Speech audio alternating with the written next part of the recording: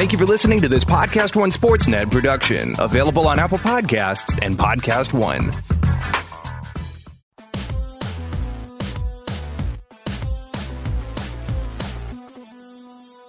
Welcome to Real GM Radio. I am Daniel, your host, and so happy to be with you for this episode. This week had the NBA draft lottery, and lots of big developments with that. The ended up final result was the Celtics actually turning the best lottery odds into the number one pick. Then the Lakers jumped from number 3 to number 2, and then the Philadelphia Sixers got the third pick via the swap with the Sacramento Kings, another Sam Hinkie special. And to talk about it with me is Sam Vecenie, longtime friend of the show, talented writer and draft expert. We go through not only the lottery and everything that happened there, but we go in a vastly wide-ranging conversation on a lot of different stuff. Really did enjoy it. It's a little bit less than 2 hours, so it is a behemoth, but fun conversation. I originally was going to have timestamps, but it's a little bit more lightly edited just because my schedule got filled with everything else that I'm doing.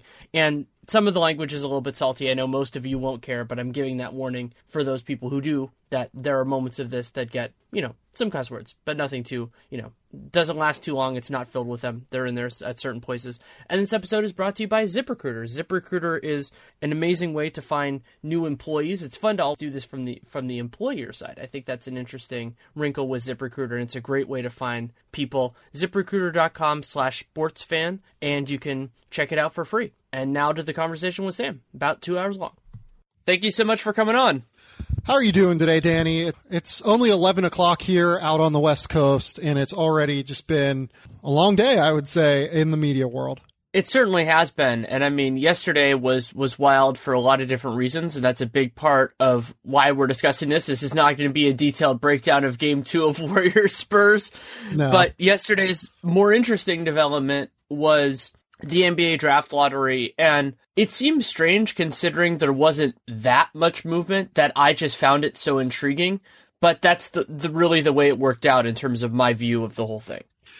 Yeah, it was really interesting because there was randomly a lot of movement, right? So Philadelphia ends up getting the pick from the Sacramento pick. The picks have swapped. I know that Mike Levin and Spike Eskin will be happy about that, but it was just a weird lottery, right? Because you get this Sacramento pick. They move up for the first time in 30 years, and ends up being going to Philadelphia, but Sacramento still gets number 5 instead of number 8, which I think is what they were slotted at. Boston keeps the pick. The Lakers keep their pick, which, the Lakers keeping this pick is it maybe the most important thing that has happened in their franchise? In the last 5 or 6 years, probably, right? Last night? I would say so, because not only... Since the title teams, I mean. If you want to combine all of it into one thing, then I would say yes, because not only did they get the pick that should allow them to get the player that it sounds like they want, though, of course, that can change over the next month, sure, but they also retain their 2019 first-round pick, which would have been unprotected. And while there's a very real chance that the Lakers will be relevant at that point to some degree, I mean, how much will vary, but there's always a possibility that it's going to take a little bit longer to get going. We've seen it happen before. We'll see it happen again. And in that case, the Magic would have had this amazing asset. And we'll talk a little bit more about Orlando later, but that combination of factors is an absolutely huge win for Los Angeles. And I wrote about this for SI because I did my off-season preview of them last night, actually from Oracle for the most part. And what I talked about was that this gives them, the new revamped front office, a mandatory opportunity to reevaluate their entire current roster. Yep. Yeah, no, I agree with that 100%. Another kind of ancillary benefit here is that we now have certainty in terms of what picks they owe when, which creates a bit of certainty if they're going to have trade discussions, right? I feel like they were a little bit hamstrung over the course of the last few years because they were trying to figure out how they were going to be able to operate in terms of improving their roster. Now they have certainty. They know what they're going to have in the future, what they're going to be obligated to send out in 2018.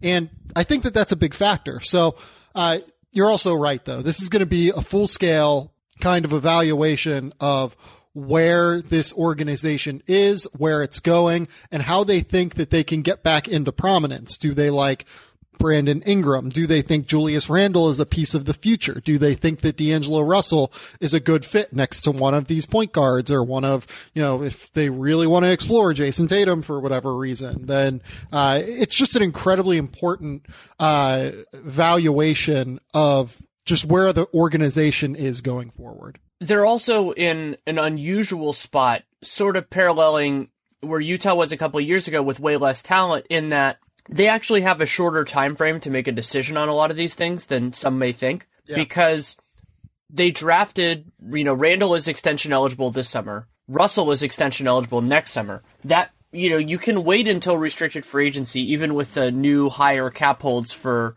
rookie scale guys. You can wait, but the problems with waiting are, one, there's always a risk involved in that, kind of in a couple different ways. One, that you might lose them for nothing, and two, that they're just not that good. And also the idea that their value, if you decide that, whether it's now or later, that they're not a part of the next great Lakers team, moving on that sooner rather than later is almost always a good idea. Yep, because you get more value. Right, because somebody else right now, they could be looking at what we've seen from D'Angelo Russell for 2 years and go, oh, look, the Lakers they've been such a train wreck, there's been all this other stuff going on. We can fix this. Yep. But especially if they interpret it, and I'm not saying that they have to, if they interpret what they're going to do in the draft as being somebody who kind of goes over D'Angelo Russell, then you get into a Jahlil Okafor circumstance where the downside risk is substantially higher than the upside risk in terms of the asset. And if you're putting this other guy over Russell, then you're making your own determination. Man, that 2015 draft, it didn't get super sad in a hurry, but we got really excited after their rookie years, I think.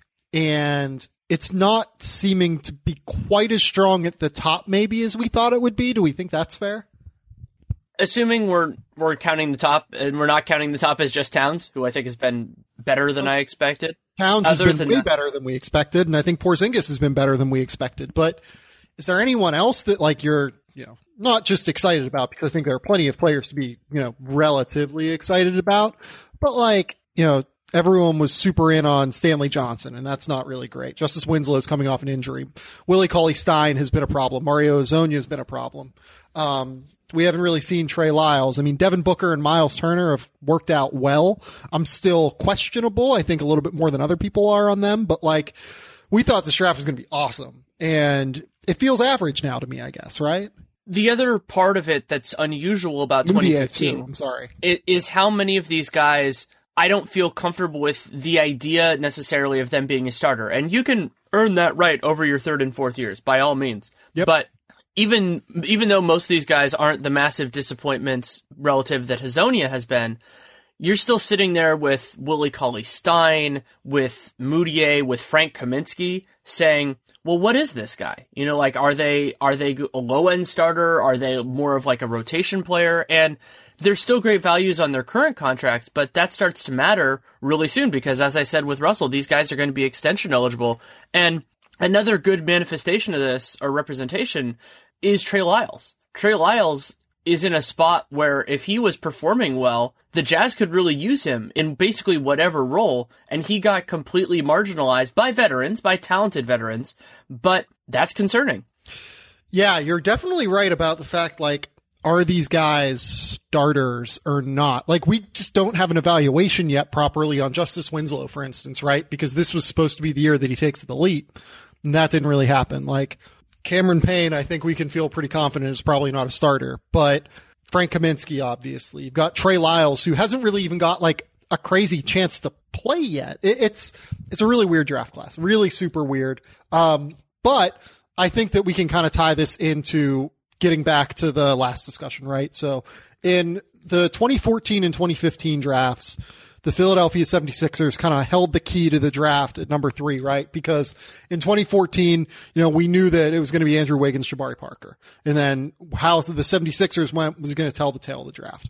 In 2015, we thought it was going to be Towns. And to be honest, even up to draft night, we kind of thought it was going to be Jahlil Okafor. And then we kind of thought the 76ers would take Russell after that, but we weren't certain either. So we kind of thought that how they operated on draft night was going to tell the tale of the draft again.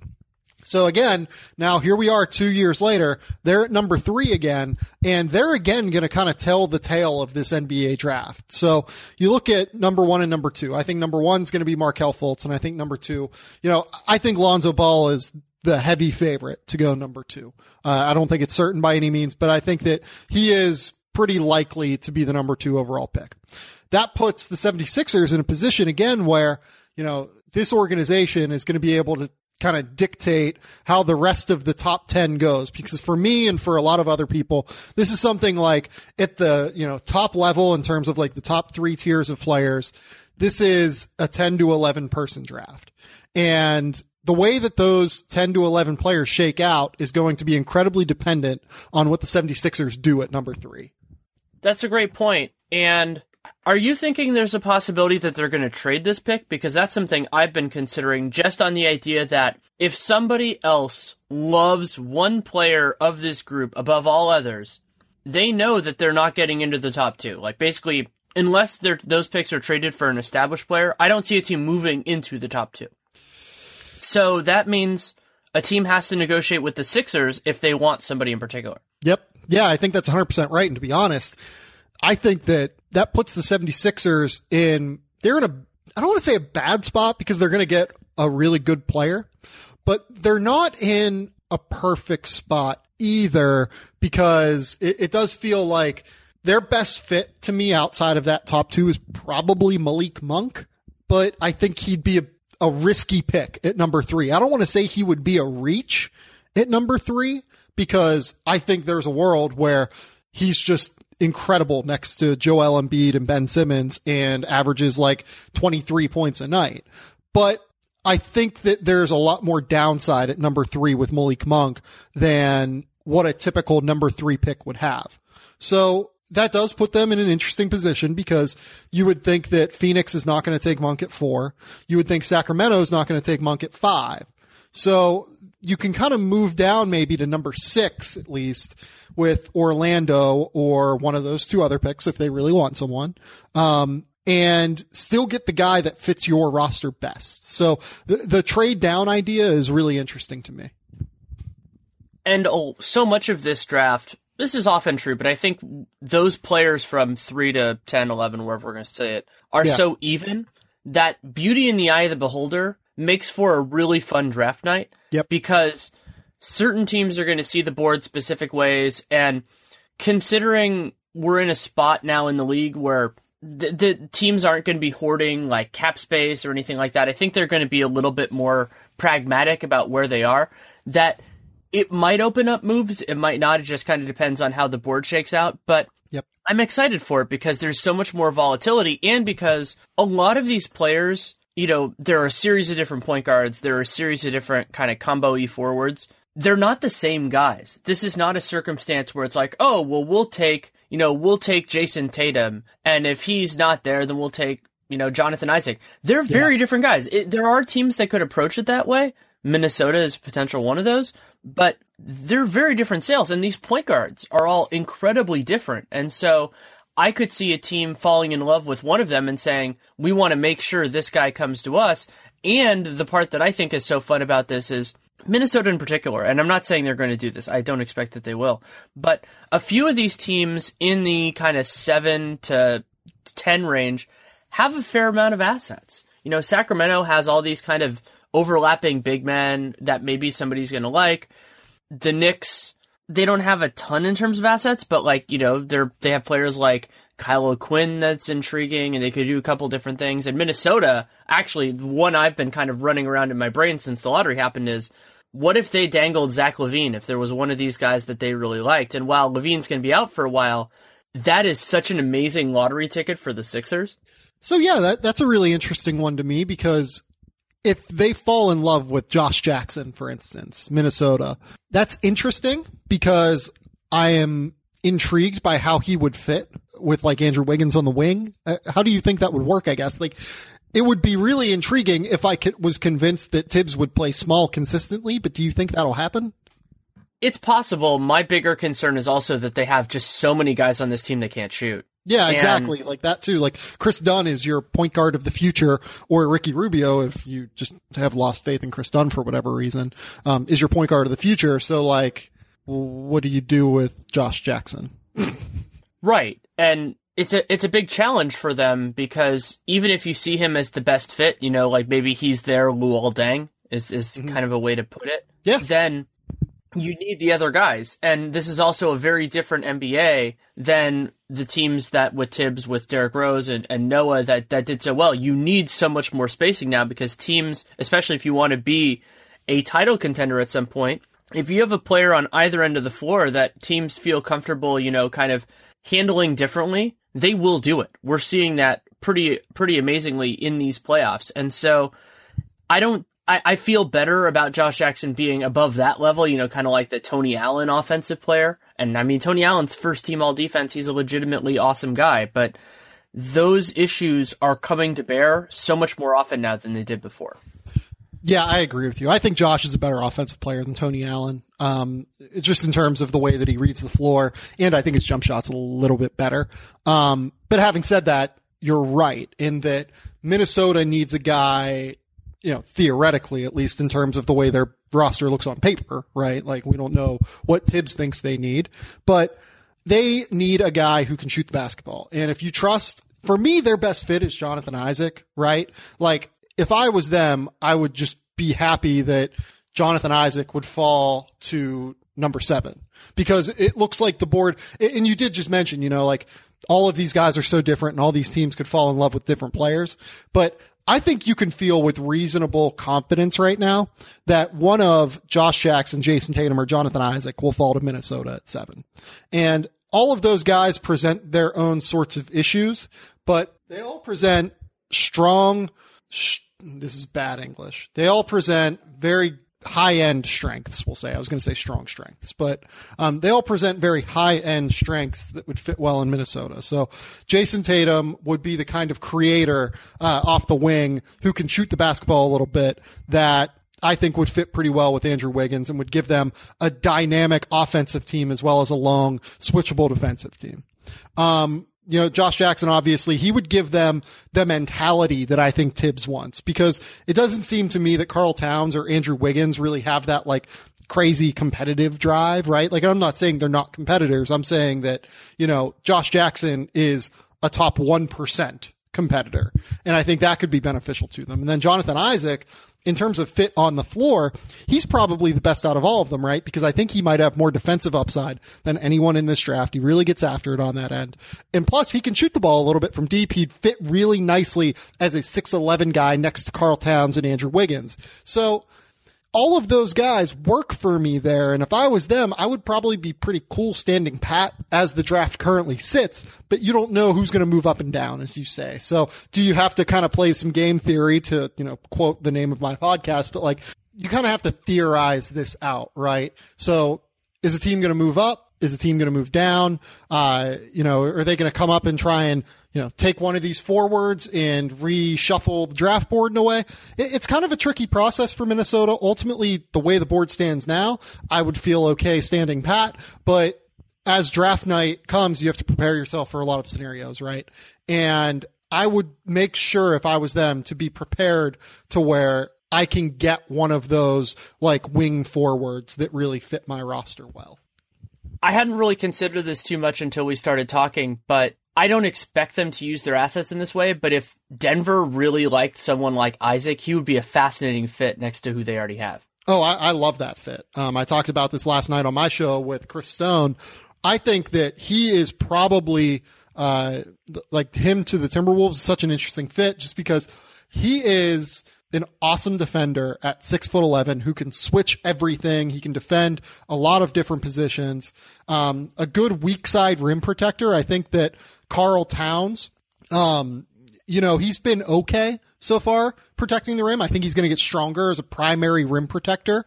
Having said that, Isaac would fit as a weak side rim protector as he continues to develop that side of his game. Offensively, I think Isaac's going to be able to hit corner threes pretty early in his career. The key is going to be, can he stretch it out to above the break? Can he become a more consistent, a more consistent guy attacking off the dribble, just a more consistent, confident offensive basketball player in a way, because, if you look at what he did this year at Florida State, I know he was surrounded by Xavier Rattan-Mays. I know he had Dwayne Bacon on that roster. Neither of those two guys wanted to pass. They pounded the ball on the perimeter, but he really didn't assert himself offensively when he was clearly the most talented player on that roster. So he'd be a great fit there. I worry about Tibbs and his confidence levels under a guy that would be harder on him and would, really get after him a little bit. But I think that on the floor, that's an awesome fit. Something else that I think makes this draft more compelling is the idea that Orlando could actually change paths, because now that they're going to have a new general manager, a new front office, that changes, their willingness to draft a point guard. Because I think if Hennigan was still there, they would have kept Elfrid Payton as kind of the lead guy. They already paid a bunch of money to DJ Augustine, so you have to go in that direction. But the idea of Isaac to the Wolves, or just kind of some of those other dynamics, kind of rely on Orlando taking a guard. But of course, that doesn't have to be a point. It could be Malik Monk. Right. So if I'm Orlando, I'm taking a guard. Like, I've never been a believer in Elfrid Payton. Like, I had Payton in the low 20s on my board whenever he was drafted. I thought they reached for him whenever they traded the Dario Saric pick, plus their, what was it? I guess it was number 12, plus another pick in the future that Philadelphia was owed Philly's to own them. pick. They gave Philly their own pick back. Yeah. So I thought they overpaid for him, and I thought that they overdrafted him, and I still have not seen much of a reason to believe in him, right? Like, what has he improved upon as an NBA player, I guess, is my question. Like, he's a better free throw shooter, I guess. He's finishing better at the rim, but the flaws in his game are still so readily apparent that it's difficult for me to see how he gets past them. Like, with a guy like Emmanuel Mudiay, I'm a little bit more confident that he can get past those flaws, just given what we've seen from him on lower level circuits, right? Like, he's a guy that showed off better mid-range skill. He's a guy that has just better instincts, I think, in the pick and roll. Maybe he's not the athlete that Peyton is in terms of quickness, but I just have like a little bit more faith that he's going to figure it out as a scorer, because I think that I have a little bit more faith in his distribution ability. With Peyton, I'm not quite there yet, I guess. Like, what do you think of Peyton? Because that's ultimately going to be the deciding factor in terms of where Orlando goes.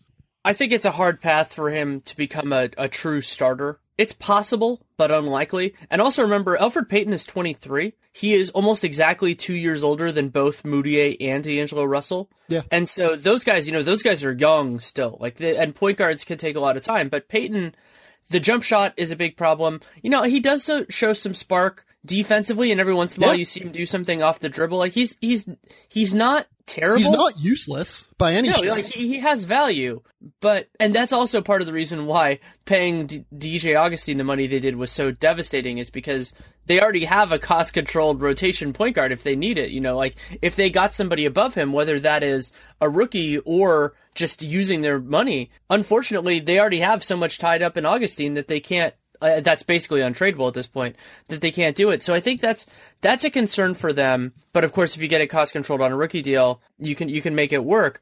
But I also think that nobody in their front court rotation has been so good that you decline a forward if you think they're the better player. Yeah, I think I would agree with that too. I mean, it depends on what you think of Aaron Gordon, I guess, right? Like, do you believe in Aaron Gordon in terms of like the 4 position, and where do you fall on like Terrence Ross and Yvonne Fournier playing together, I guess? And, they also have a lot of money tied up in center as well because of Nikola Vucevic and Bismack Biyombo.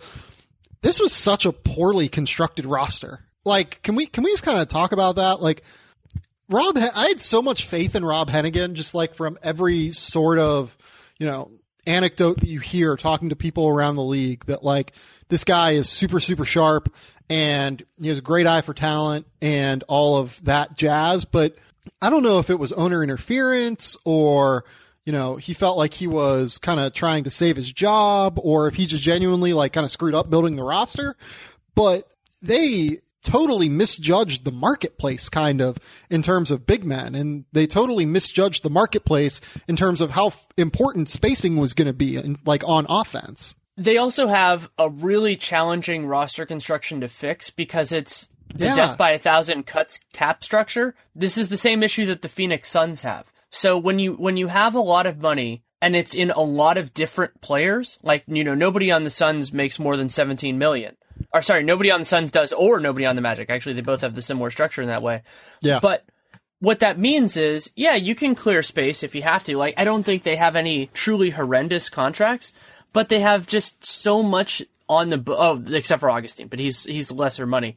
And the problem is that it gets harder sometimes to actually make those moves, because if it's one piece, then you can go, okay, we'll offer X blah blah blah in exchange for you getting that. Like, we could see that probably not this summer, but next summer with the Lakers guys, with Evan Turner. But with Orlando, you're just kind of sitting there like, okay, like, not only is that, but you have limited flexibility and your team just isn't that good. Like, I think that getting guys above, like, if you can slide everybody down the totem pole, they'll look a lot better. You see that fairly frequently with teams.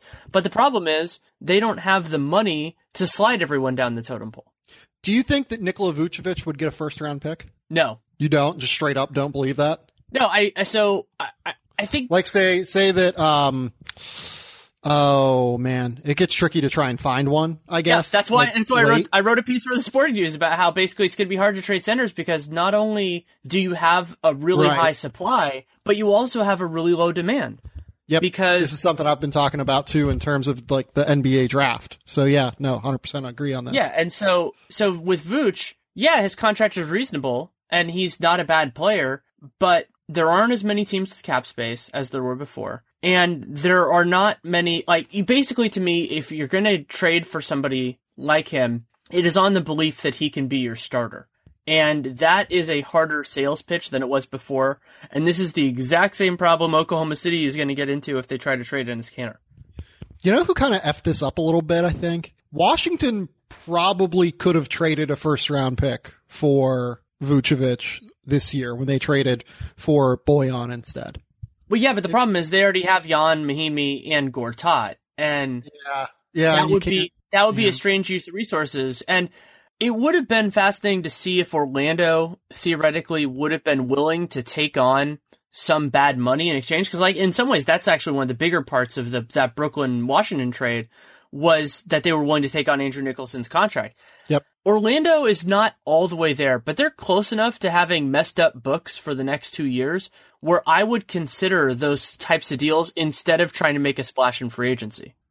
I think I agree with you. I don't know that I would have taken on Mahimi's deal, but if you would have, and honestly, I'm not even sure they could have taken on Nicholson. Could they have? What do you mean? Because he came from Orlando, right? So but I believe that was an outright signing. And if you sign a guy from another team, that's fine. It's not a circumstance like what happened why the Nets can't reacquire Alan Crabb or Motojunas, or basically any of the million guys they tried to sign with offer sheets. Yeah, really. But no, to me, I consider Jan Mahimi a sunk cost at this stage, right? I just do. Oh, I don't at all. Really? I think he can play. I think that his injuries were not the type of thing that I think are going to really linger. I mean, you worry about him being injury prone, but you don't worry about recurrence in that way. Mm-hmm. And I think that when he's healthy, he can play. He's not probably a starting caliber center at this point. Maybe in a pinch, I like him defensively. I think he can fit in well. I think we saw that with Indiana, just how much they missed him. And they also need him to a point, or they need someone as protection in case Gortat ages poorly. And it's hard to find that guy. And I don't think the other part with Washington, and we're going to have this conversation with a series of different teams, and you love cap structures like I do, where getting out of salary is more of a luxury than anything else, because it doesn't afford them, just like it won't afford the Blazers if they were going to try to trade Myers Leonard or whoever, it doesn't afford them any more team building flexibility other than if they can do it and get a trade exception, which then poses the same problems. So you can do that. Teams have gone that route for a long time. I'm sure some people will be frustrated if their teams choose to do it, especially considering the Blazers, ownership signed off on those moves just a year ago.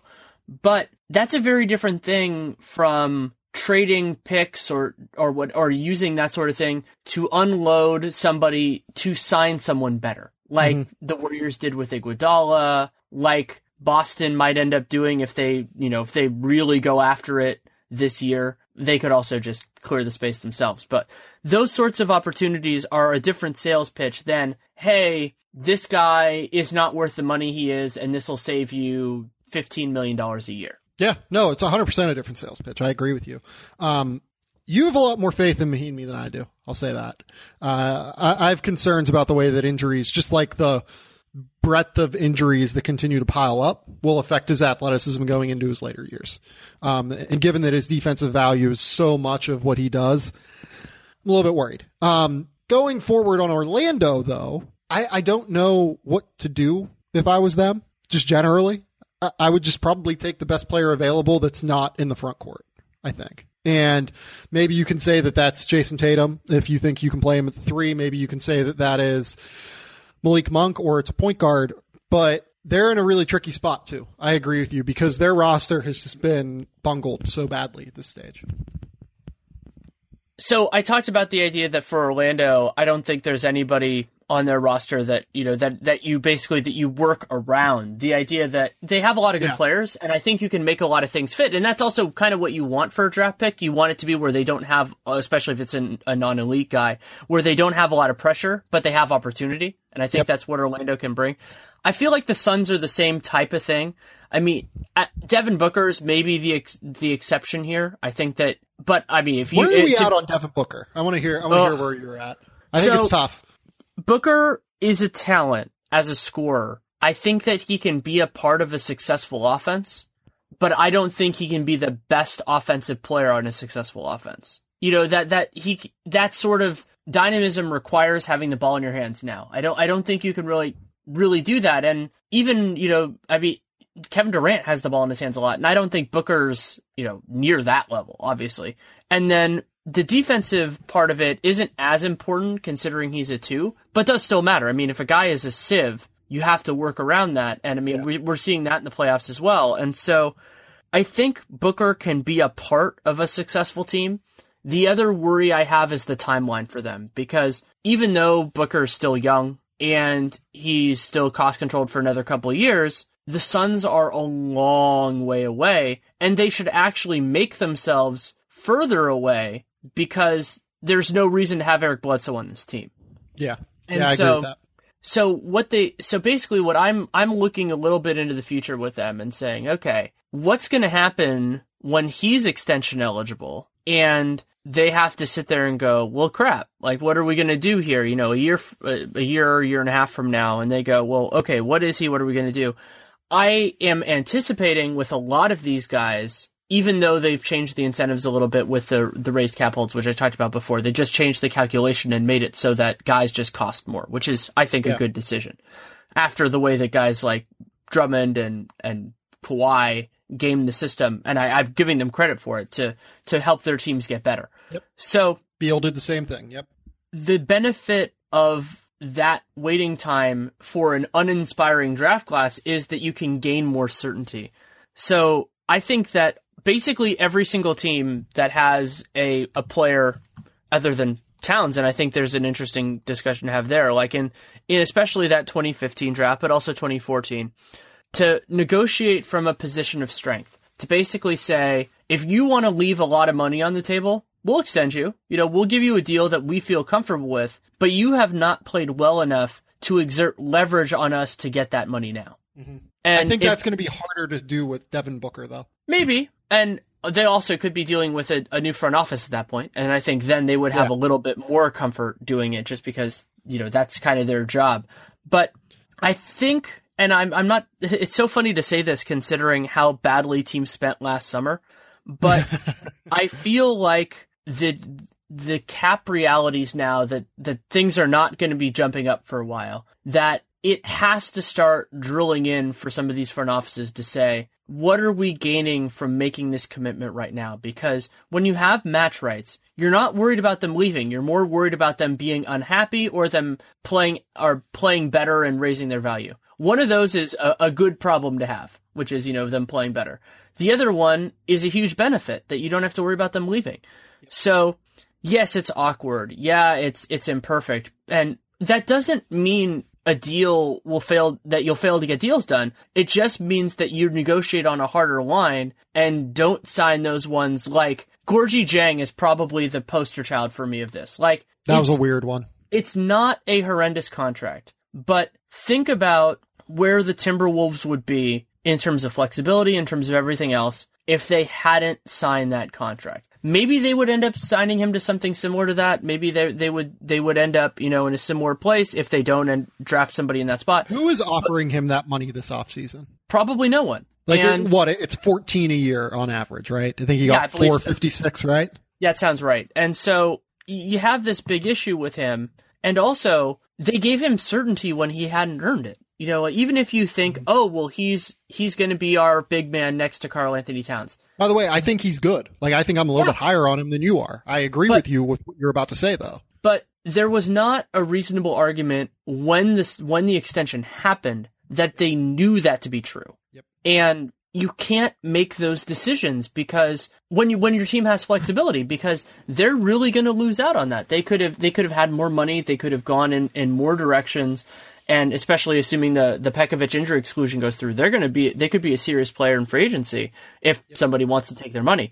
So not only then do you have the idea of giving them money that they're not necessarily worth, but you're also changing the nature of an asset, because you could say that if they waited, the worst case scenario with Jang was losing him for nothing. Mm-hmm. Creating a net negative asset when you have cap space is actually worse than that. Because that's money you can't use on other things. And if it's a net negative, that means you're probably not going to find somebody who will want them. So then you're either tying an asset or you're reducing your flexibility. So I don't know if teams will learn from that. Actually, one of the franchises that will be dealing with that this summer, to tie it back a little bit, is Orlando. Because Orlando has extension negotiations with Aaron Gordon and Elfrid Payton this summer. Both of those guys, despite having, the cap holds, Elfrid Payton's, I have it at about 10 million. Aaron Gordon's is going to be about 16. That will be complicated, and they have to be responsible about it, because neither of those guys, I don't think you could sit there and just point to say, this is what they're going to be on the next good Magic team. Yeah. Yeah. And I think that point, that's a really good point with Minnesota, and kind of tying it back to Gorgie Jang, right? Because they have Shabazz Muhammad here, who has a cap hold this summer. Like Gorgie Jang could have had that cap hold this summer that would have been considerably lower than what they have him at 14 million next year on the books. I just this is a team that could have had 30 million in cap space, something like that, if they don't sign Gorgie Jang, and you just decide, Shabazz Muhammad, if we sign someone, we can get rid of his cap hold and just really rescind his rights, right? Rescind the qualifying offer and just kind of move on from him. They're in such a weird spot now that they almost have to nail this draft pick. I think that because they allocated the resources they did on Gorgie Jang, I should say that they have to nail this offseason now. Because if you don't nail this offseason and don't nail this draft pick, you're going to be pretty limited in terms of what you can do going forward, because I would imagine that they're probably going to have to renegotiate with Andrew Wiggins here. Like, they're probably going to sign him to an extension, right? Like, that's just what's going to happen. Even though we just went through that whole thing, that's what's going to happen, right? Like, they're going to sign him to an extension, I think, right? Well, the difference with Wiggins, if they're going to spend their money this summer, is that they're not sacrificing future flexibility. Right. You might be committing in an imperfect way. And Wiggins has some of that kind of Otto Porter-ness where you expect that even if he disappoints, he's still going to get a mammoth offer from somebody. So, well, he's Otto Porter with ceiling, though, too. Right, exactly. So if Otto Porter can get a max offer, which I expect that he will, then Andrew Wiggins is set. That's a part of this. And so, you think Otto Porter is going to get 102 or whatever? I'm not certain of it, but I think it's going to happen. There are just no wings, and not only that, but think about how some of the wings that are on the market are probably going to end up on teams that already have plenty. So you're going to see the have-nots stay have-nots. So Gordon Hayward is an amazing example of this. Gordon Hayward is on the Jazz. The Jazz are one of the few teams in the league that have a lot of perimeter players that are good. Mm-hmm. The other rumored destination for Gordon Hayward is the Boston Celtics. The Boston Celtics are one of the other few teams that have a lot of wings. Yeah. Well, it's because smart front offices stay being smart front offices, right? Like, well, and Kevin Durant's another example. That's like Kevin Durant's presumably going to stay with the Warriors. So, that if you look at really who is on the market, especially considering most of the restricted guys are going to stay put, at least the ones that are worth it, it's, you don't have that many other options. And while I thought Alan Crabb, his offer was a little bit too rich for me. I've said this before. I would not have matched it if I were Portland, but it was a close call. I openly admit that. Otto Porter is a better player right now than Alan Crabb was then. And Otto Porter is also a better value on $25 million than Alan Crabb is at 18. Right. So if you're Brooklyn or some of those other teams, especially if you're not planning on spending your money this summer, to just kind of say, well, why the heck not? The worst case scenario is they match and you make an agent really happy. Not a bad thing. And you hamstring a team potentially into the future.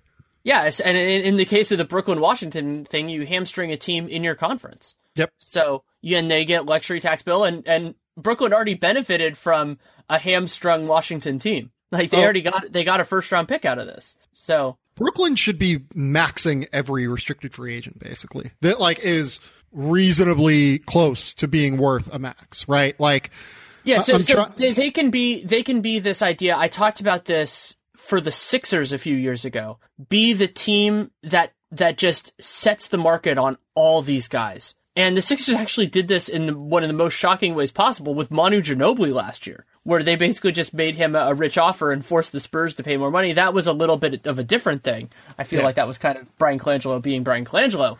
But the Sixers kind of had that opening to just basically say, hey, X player, if you're looking for a team to give you money to give leverage on the other one, we'll do it. Because while there are bad contracts now, the NBA's misguided structure of graduating the maximums from 25 to 30 to 35 based on experience, not on how good players actually are, makes it a lot harder to give bad contracts to young guys who are actually good. You can give bad contracts to young guys who aren't good, Miles Plumlee, but it's harder with players who are at a position of value and who can actually contribute. And I am not a big Otto Porter fan. I don't like the idea of players who can't be lead defenders, lead scorers, or lead ball handlers. I just don't think those players have that much value on title contending teams.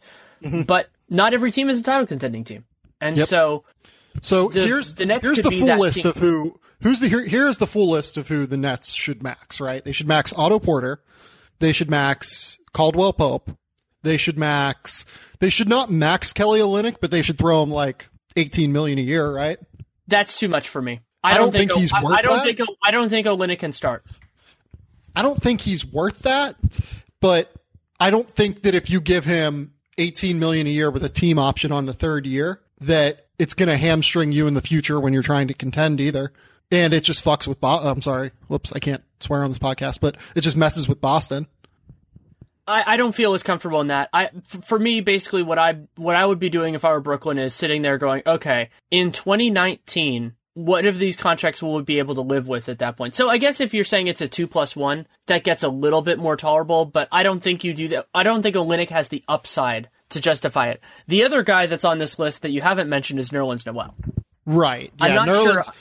Nerlens is tricky for a lot of reasons. But what about Tony Snell too? He's on this list too. I don't think I necessarily max him, but you could give him money. You make the Jazz pay for Joe Ingles. I think Snell's worth $12 million a year or something, probably. I mean, again, throw him the Alan Crabb contract. I mean, you do worry a little bit if you're Brooklyn. If you do it for a full 4 years, you worry about that hamstringing your team eventually because they're not going to be good for the next couple of seasons anyway. But that might be a little rich for Snell, but that's not bad. And then basically, it's just driving up the price a little bit on these guys. They can drive up the price on Jonathan Simmons if they want. Andre Robertson. Yeah. So there are a lot of those players that they might as well do that. But Ingles is a good one too. I like that. You have to be responsible about it. You don't want to end up holding the bag like they nearly did with Alan Crabb. I mean, to me, the prototype of this is the Enes Kanter contract by the Blazers, which was a magnificent troll. But if they had ended up with that contract, that would have screwed up a lot of what they did. So actually, the one that they could really mess with is Denver with Mason Plumlee, because there's going to be internal pressure from Denver to match. Former net Mason Plumlee? Exactly, but there's going to be internal pressure from Denver to match that. Basically, whatever it is, just given what they spent on acquiring him. Well, I don't think they necessarily see it that way because of how Nurkic how that situation worked out. I think but there's also the first round pick there too. Yeah, but Connell, I think that's a little bit. I think you're playing a dangerous game with a backup, and at this point, I think Denver knows pretty clearly that he's a backup. Yeah, and so I wouldn't push it with Plumlee personally. I would actually. What would you offer him? If you're going to push it for a backup center, I would go with Cristiano Felicio. Yeah, he's interesting to me. Who is intriguing, and Chicago is a more relevant team to Brooklyn's situation, and I think he has a lot more upside. He's also, I think he's like 3 years younger. I also think he's just considerably not as good as Mason Plumlee at basketball. He's good, but Mason was, a starting caliber center on the Blazers. Yeah, but I think it all depends on value. Like, I wouldn't give... Right, like you wouldn't give Felicio the Plumlee. The same money I would give Mason Plumlee. Right, but, exactly. Yeah, so, I mean, but the Nets can go in they can go in so many different directions, and I don't know how many other teams are in that boat, but they certainly are. And then I don't think we've talked enough about the Sixers, because they have just a fascinating circumstance, not only because, they're getting the third pick this year, so out of that pick swap, respect to Sam Hinkie, of course, but they also how great was the banner last night? It was phenomenal. I was in the interview room at Oracle, I was in the media room watching that and just dying. But think about where they are in kind of a broad scope thing. So they have some intriguing talent. I mean, I love Joel Embiid. You do too. Mm-hmm. And just, we'll see what Ben Simmons becomes. And they have a lot of like Robert Covington I really like. I'm intrigued by TLC. And they even have some nice backup guys, like TJ McConnell. I think he can be a backup point guard. There is real value to that if you have those guys under team control. So you have those elements. They have the third pick in this draft. They have a ton of cap space. But lingering in the back of their mind is also they have unprotected picks in the next 2 drafts after this one from teams that we do not expect to be playoff teams that season. Mm-hmm. Yeah, the Lakers in 18 and then the Kings in 19. I wonder how good the Lakers are next year. I don't think they're going to be disastrous like they were this year, right? Well, okay, so Nate and I talked about this a little bit on Dunked on Tuesday night, and I think they're going to be tanking ambivalent. I think they're going to be winning ambivalent.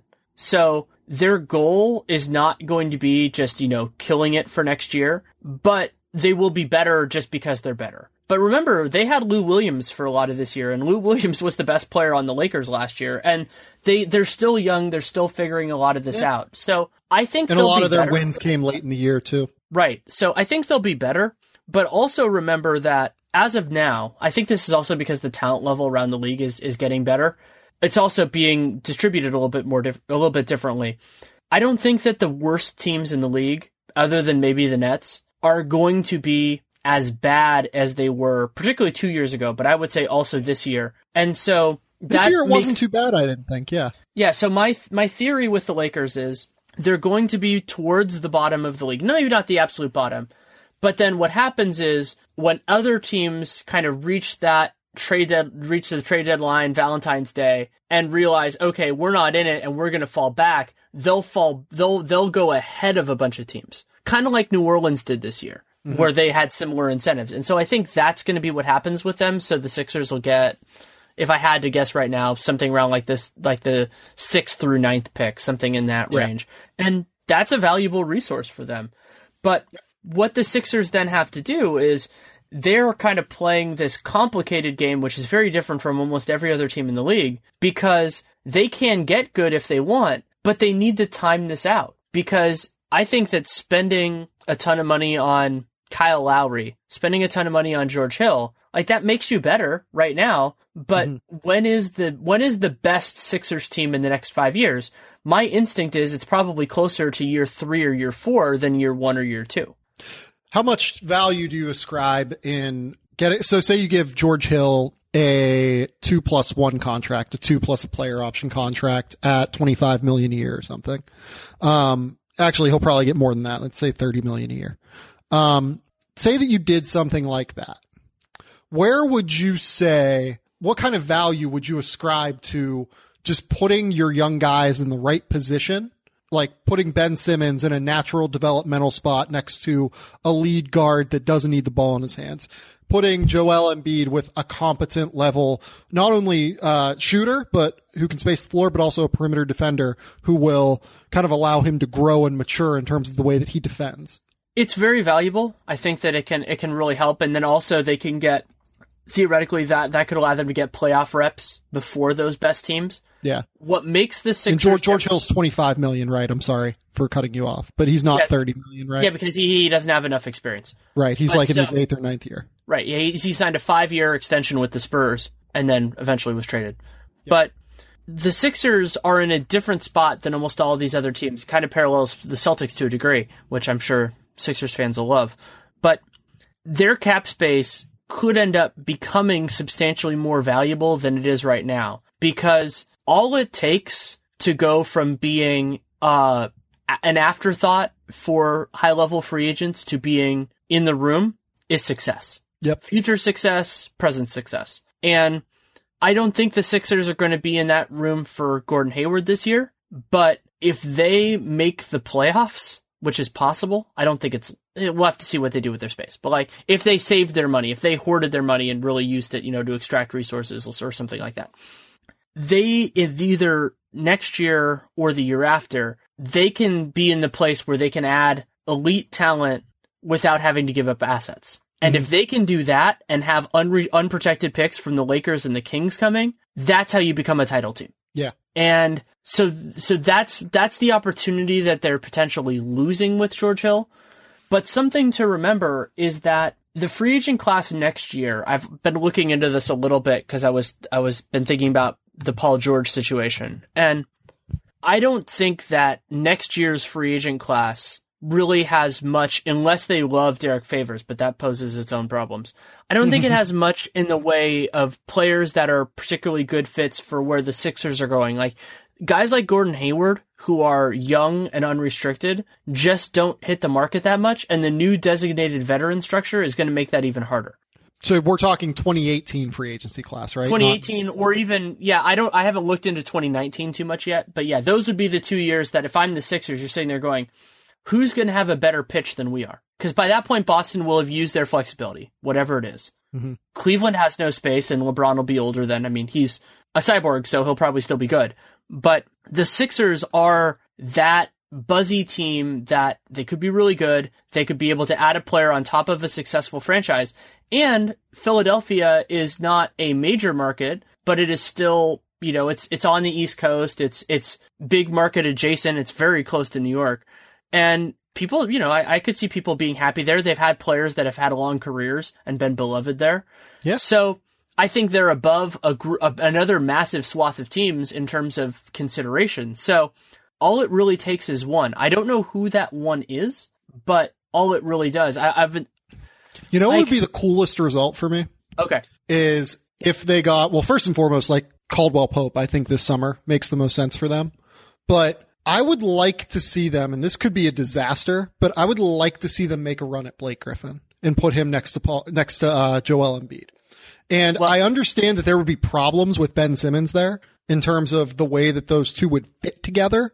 But I just think that Embiid covers up so many of Blake Griffin's problems that it's going to bring out the best in Blake. And as we've seen, the best in Blake is genuinely like top 10 player in the league. You want to hear mine? Yeah. It requires a lot of patience and some good fortune, but also remember that the Sixers, partially due to Jahlil Okafor being a disappointment at this point, and, Stauskas is Stauskas. Stauskas? Yeah. Though him taunting the Kings was pretty rich yesterday about the draft pick stuff. But If Philly can maintain max space in 2020, I don't think there's a better destination for Anthony Davis. That's a great one. Yeah, that'd be pretty challenging, just given their cap holds that they're going to have that summer. But I get it. I think that you can do what you can do to get Anthony Davis, right?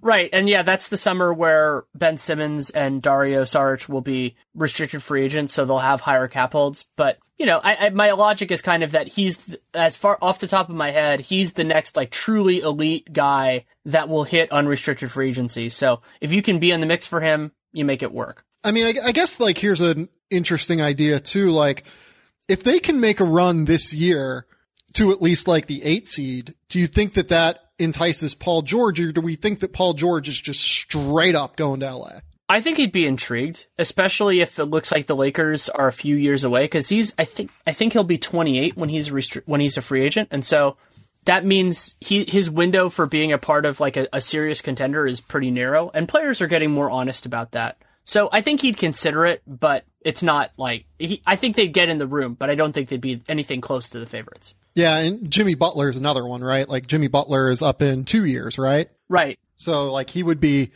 an interesting one because they don't really have a ton of shooting, or he doesn't really bring a ton of shooting, even though he's really improved in that way.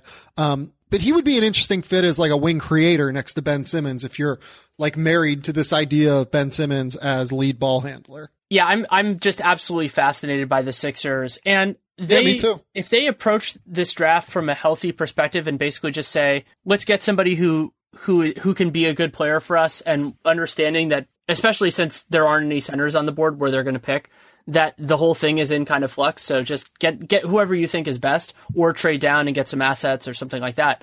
Like I think that they have to take a guard.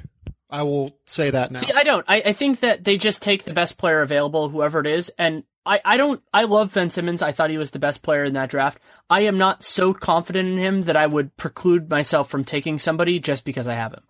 So here's kind of my reasoning on why I think they have to take a point guard here, or at least someone that they can play at the point guard position if you believe Ben Simmons is a point guard. So we talk about next year's draft class all the time, right? Like we talk about how the top of that class looks pretty great. If you look at who's at the top of that class, you got Luka Doncic, who is kind of like a 2-3 combo right now at 6'8", like who can handle the ball a decent amount. He's like a way better version of Dario Saric, who can play the wing instead of the 4, right? He's just kind of considerably better in all capacities, but he's not really a point guard, I think is what I'm trying to say here. Michael Porter is your 3-4. DeAndre Ayton's a center. Bamba is a center. Williams is a center. Miles Bridges is like a combo forward. Wendell Carter is a center. Like your best point guards in that class are Colin Sexton and Trayvon Duval. And I don't really think that either of those two, as much as I like both of those players, I don't really think either of those two are better than any of the point guards in this class, to be honest. Like I still think Dennis Smith is better than both of those two. So I think that you want to stick to guard here because it's your best chance to get the elite guard that you need. If they are on that slower timeline that we talked about before of like 3 or 4 years out, I think you're right, because then that point guard can grow into it. The other way to handle that is I also just want to go ahead. Can I follow up real quick on this too? Of course. So the next draft class in theory, like 2019, and we're getting so far into the weeds, we're getting so far out there, like to where these players still haven't developed in the way that they're going to. But that next point guard class and high school class is even worse. So this is really like, for me, their big chance to get a point guard. Otherwise, you're really limiting yourself. I will take your word for it. You know those classes far better than I. But I also think that if their goal is to be competitive sooner, it could be wise to just get a point guard who's already more established. And we are reaching a point with the bumper crop where somebody like George Hill, somebody like Eric Bledsoe, where you just kind of go that route and make it and get a little bit more competitive, and you don't wait out a point guard if you don't think that any of them are worth it. If you do, then by all means. I mean, point guard, part of the reason it's such a value position is that you just, not only do you need one good guy there, you need 48 capable minutes. And sure, TJ McConnell can be a part of that, but it's good to have it from other players. So is Eric Bledsoe, though, the point guard of your next contender, though? No, probably not. And so then that ties in with your point of you want to try to get that guy through the draft because it is hard to do that through free agency. Right. So at least to me, that's what I'm doing. I'm looking at guys like Malik Monk even. Like if you think that he can create enough off the dribble in pick and roll settings to be like a secondary ball handler next to Ben Simmons, I look at that. If you think that Dennis Smith is just going to be a star, I take him. If you think De'Aaron Fox, even though he has the shooting concerns, if you trust your development staff to build up his body, that's who I'm taking. I mean, I get that, I have Jason Tatum at number 2 on my board, but if I was creating a Sixers specific board, I like his fit next to Ben Simmons, but it's just so incredibly important to me that they get this elite guard in play here.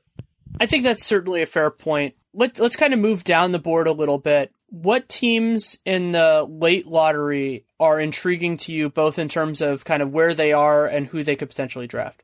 So Sacramento has a lot of options, right? I mean, having both 5 and 10, how do they theorize this out? Do they go point guard at 5 and then hope that, a wing falls to them at 10? Do you reach for a wing at 10 if you take point guard at 5? Do you hope that a point guard falls to you at 10 and take one of the elite wings at 5? They're in a really tricky spot, I think, because I did James Ham's podcast earlier today, and I like the idea of De'Aaron Fox there a lot if he's there. I also have Jason Tatum at number 2 on my board, and I think he's a great fit there too, and I just think he's a better player than De'Aaron Fox. But I get that, like, at 5, your idea is you probably just want to take the best player available, but I think that more goes into it than that. You really need to do your due diligence in terms of what you think other teams are going to do. Do you think that, New York is definitely taking a guard? Do you think that Minnesota is definitely taking a forward? Or do you think that they could surprise? Because you need to come out of this draft with not just one good player, you need to come out of it with 2. You need to come out of it with, 2 of these top 10 consensus guys, not just, De'Aaron Fox and a reach on a wing player like Hamidou Diallo or whoever, right? You need to come out of this with 2 high-level assets, in my opinion.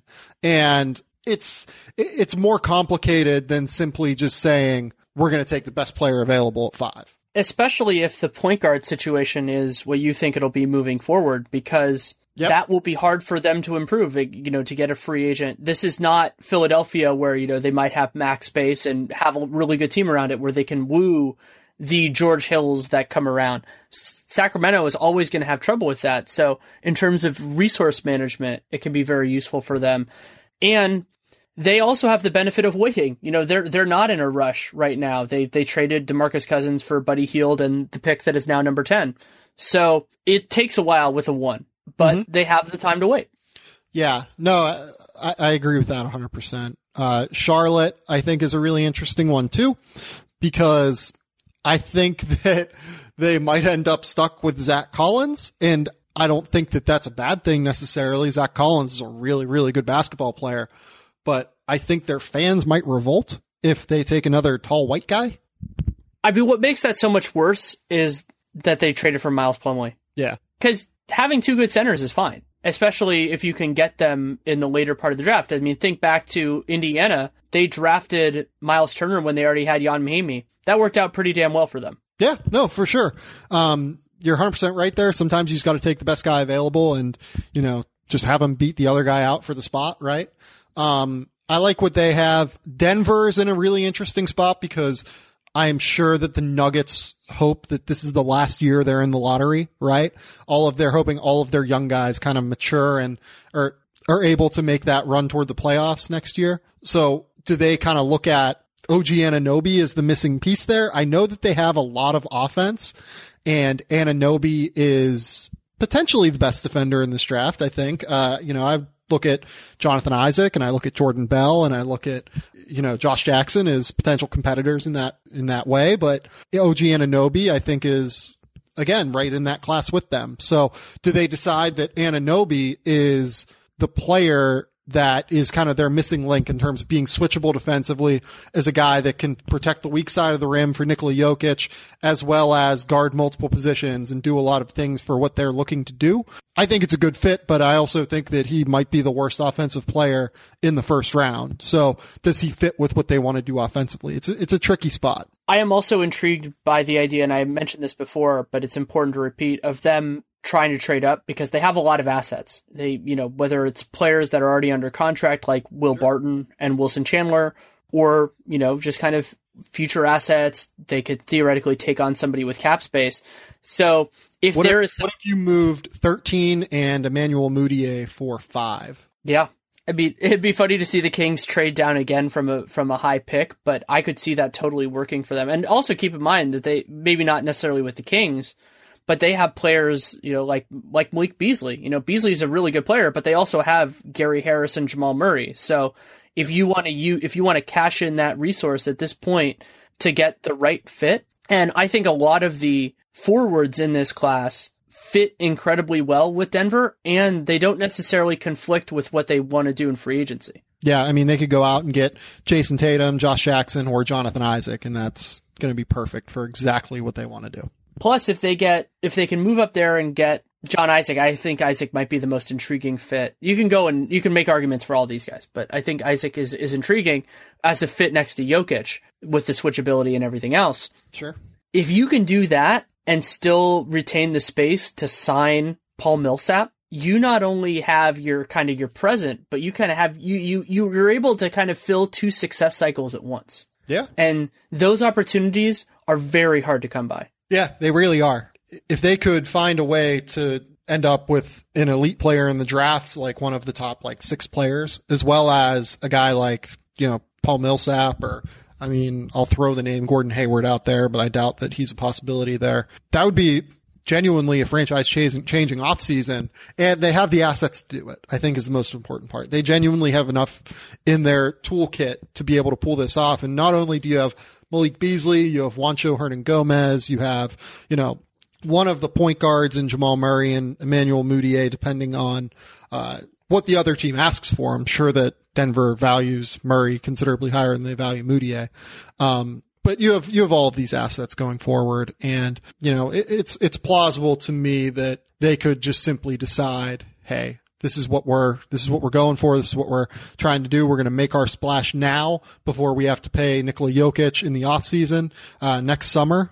And Jokic, that extension is fascinating to me too, because his cap hold is going to be so low. Denver essentially has this offseason and next offseason to make a move. Danilo Gallinari complicates this as well, to where I wonder if they should just bite the bullet and let him go. I think they can just kind of play it by ear with him, see what he's getting offered, see what makes sense with it. I have a trade partner for you. I'm in. If they prefer Isaac. So because I think Josh Jackson's going to go long before this, and Tatum probably will as well. Orlando at 6. Mm-hmm. A, they need a shooting guard. Denver has 10 of them. Yeah. B, they need scoring. Denver has a lot of that. And C, if Denver was willing to part with Emmanuel Mudiay, that solves it doesn't solve Orlando's problems necessarily. That might be putting it too strongly, but it gives them more options. Sure. So you're saying Mudiay and Beasley for 6. Or, Beasley, Hernan-Gomez, and they have the 13th pick. Yeah, yep. And 13 for 6. That might... Right, yeah. Basically, you just figure out something in this pile of assets and work it from there. Yeah, I think that's kind of an interesting idea. So that's one idea, and there aren't a lot of teams in the kind of the late lottery, other than Denver, that I think have a really good chance of trading up. Portland is technically outside of the late lottery because they have the 15th pick, and the 15th pick is as close to the lottery as you can get without actually being in. But they would have to really... I don't think that trading 2 or 3 late first-round picks gets you that far. No, it's more of a nuisance at that stage. I don't think Portland takes their 3 picks, to be honest. Yeah, they could use stashes. They could also use them if they want to salary dump a guy or two. Portland also... I have a Portland idea. Okay. I would try and move one of Portland's picks, maybe 20, and one of their contracts, be it Evan Turner or Alan Crabb or whoever Dallas would want, for Wes Matthews. I don't think that's enough for their truly. I think that just straight up dumping their worst contracts is actually will cost more than a first round pick, more than the first round picks they have, like one of those. But do you think that Alan Crabb is that negative of a value? Say it's Alan Crabb. No, Crab's a tougher call. Like that he's different. I could see an argument made for that. So basically then in some ways what Dallas is doing is they're saying we're probably not going to be a cap space team in the near term. Yep. And that might be a smart argument for them. Yeah, like you end up with a younger player who could potentially be a piece on your next winner in Alan Crabb. You end up with a draft pick, which I think they're going to want to try and stockpile here going forward. Wes Matthews, why he's attractive to Portland. Portland obviously really needs to improve its perimeter defense. Matthews is still an excellent defender. Still really knows how to get after it on that end. Just as good of a shooter as Alan Crabb. I think that he would be able to step into that starting 3 role and really balance out their starting lineup, because then you could genuinely bring Al-Farouq Aminu off the bench and not lose anything in your starting lineup, right? It's intriguing. And also Matthews kind of fits in with their financial timeline a little bit better, because while I would expect him to pick up his player option for 2018-19, it's, that's still closer, especially because that's the year they're going to be paying Nurkic, because, Nurkic is extension eligible now too. So no idea what happens there. I would imagine Nurkic wants to play that out. I think both sides are going to end up there, just because the Blazers will demand a concession and Nurkic won't want to make it. Yeah. So, but I've been wrong on those before. That's how I thought Gorgie Jang was going to play out. I was wrong. I was real wrong. So you never know for sure. But one thing I do know for sure is how important it is in basketball to have the right players in the right situation at the right time. And really, business works the same way. And that's why I was really impressed with ZipRecruiter back when I was a prospective employee, and have the full confidence that it can work incredibly well for you as an employer. Finding people, the right people for your jobs has been a challenge for a long time, and don't want to put out feelers everywhere. It takes a lot of time. You have to filter through everybody to find the right fit. And what ZipRecruiter does is it accomplishes a lot of those different goals at the same time. You post your job to more than 100 job sites with a single click, and then you can screen, rate, and manage candidates all in one place. So you don't have to worry about even that part of the process. You can do it all through ZipRecruiter. It's a pretty amazing product for what businesses are looking for now, really at any part of the hiring process, whether you're looking for somebody more in a higher end position or you're looking for an entry level person. It's a great way to go through all of that. And you can start building your team on ZipRecruiter for free. You go to ZipRecruiter.com/sportsfan and you can try it out. You can put up a job posting, and hopefully you will be as impressed with the product as I was when I was applying. And again, it's ZipRecruiter.com/sportsfan. And it's a great way to find the next person for your great job. I like the idea of teams becoming more realistic in terms of the value of their cap space. So you have two ways that this can matter. One is the value of your cap space. So this is basically teams in less desirable markets realizing that, hey, we're not going to get the next Anthony Davis. Sure. But the corollary is understanding that we're not going to have as much space, or we're not going to be able to use it as well. And that's more like what Phoenix can do, where they can say, hey, we're not going to clear max cap space. Is it better for us to just have like $10 million a year for a couple of years, or, cash some of this out and use that in different ways? Brooklyn, I think, has done a nice job of that recently. And those teams can and will benefit. I mean, we saw in this lottery one of the greatest examples of that in modern history with the Sixers. Yep. The Sixers took on money partially because the Kings made a bad trade offer and were desperate in the wrong way. But they were desperate to get Rajon Rondo on a 1-year contract. Yes. So important. So important. And also, I should mention this. My favorite harebrained idea that I've thought of, and it's not going to happen for obvious reasons, would be if the Bulls picked up his guarantee and then traded him to the Kings. Why? Because if the Bulls decided that they wanted cap space and the Kings realized they weren't going to get somebody better for next year. Yeah, I guess. That'd be really funny. It would be unbelievably funny, but it's not going to happen, because if the Bulls pick it up, it's to keep him. Yeah, I think that is ultimately what happens. I think they pick it up and keep him. I'm going to be so angry if their offseason is basically a holding pattern, because... Oh, so will I, but I think that's what's going to happen. Oh, absolutely. And they can look into the future right now. They can put on some sort of magic binoculars and just look at what happens to the Pacers this summer and say, is that really what we want to do a year from now? Because that's exactly where they're going to be. If they decide that they want to pick up Rajon Rondo's contract, they should just trade Jimmy Butler now. Like, get the most value you can. No, you know what they should do if they're going to do that? They should trade Rajon Rondo. But they should trade Jimmy Butler if they're going in that route. They should trade Jimmy Butler before Dwayne Wade has to decide on his player option. Yes, I would agree with that too. That'd be excellent. That would be really, really smart. That won't happen, but that would be it won't. But that would be smart. I think that's an overarching thing that we can talk about. Here's the question: should they just trade him? Like, do you think that they should just trade him now? Do you think that in the next 2 years they can build enough of a contender around him to make it worthwhile? I don't think they can. And a related problem is that while I love Jimmy Butler, I had him, as an All-NBA player. Yeah. I am not comfortable with the way that the salary cap is going.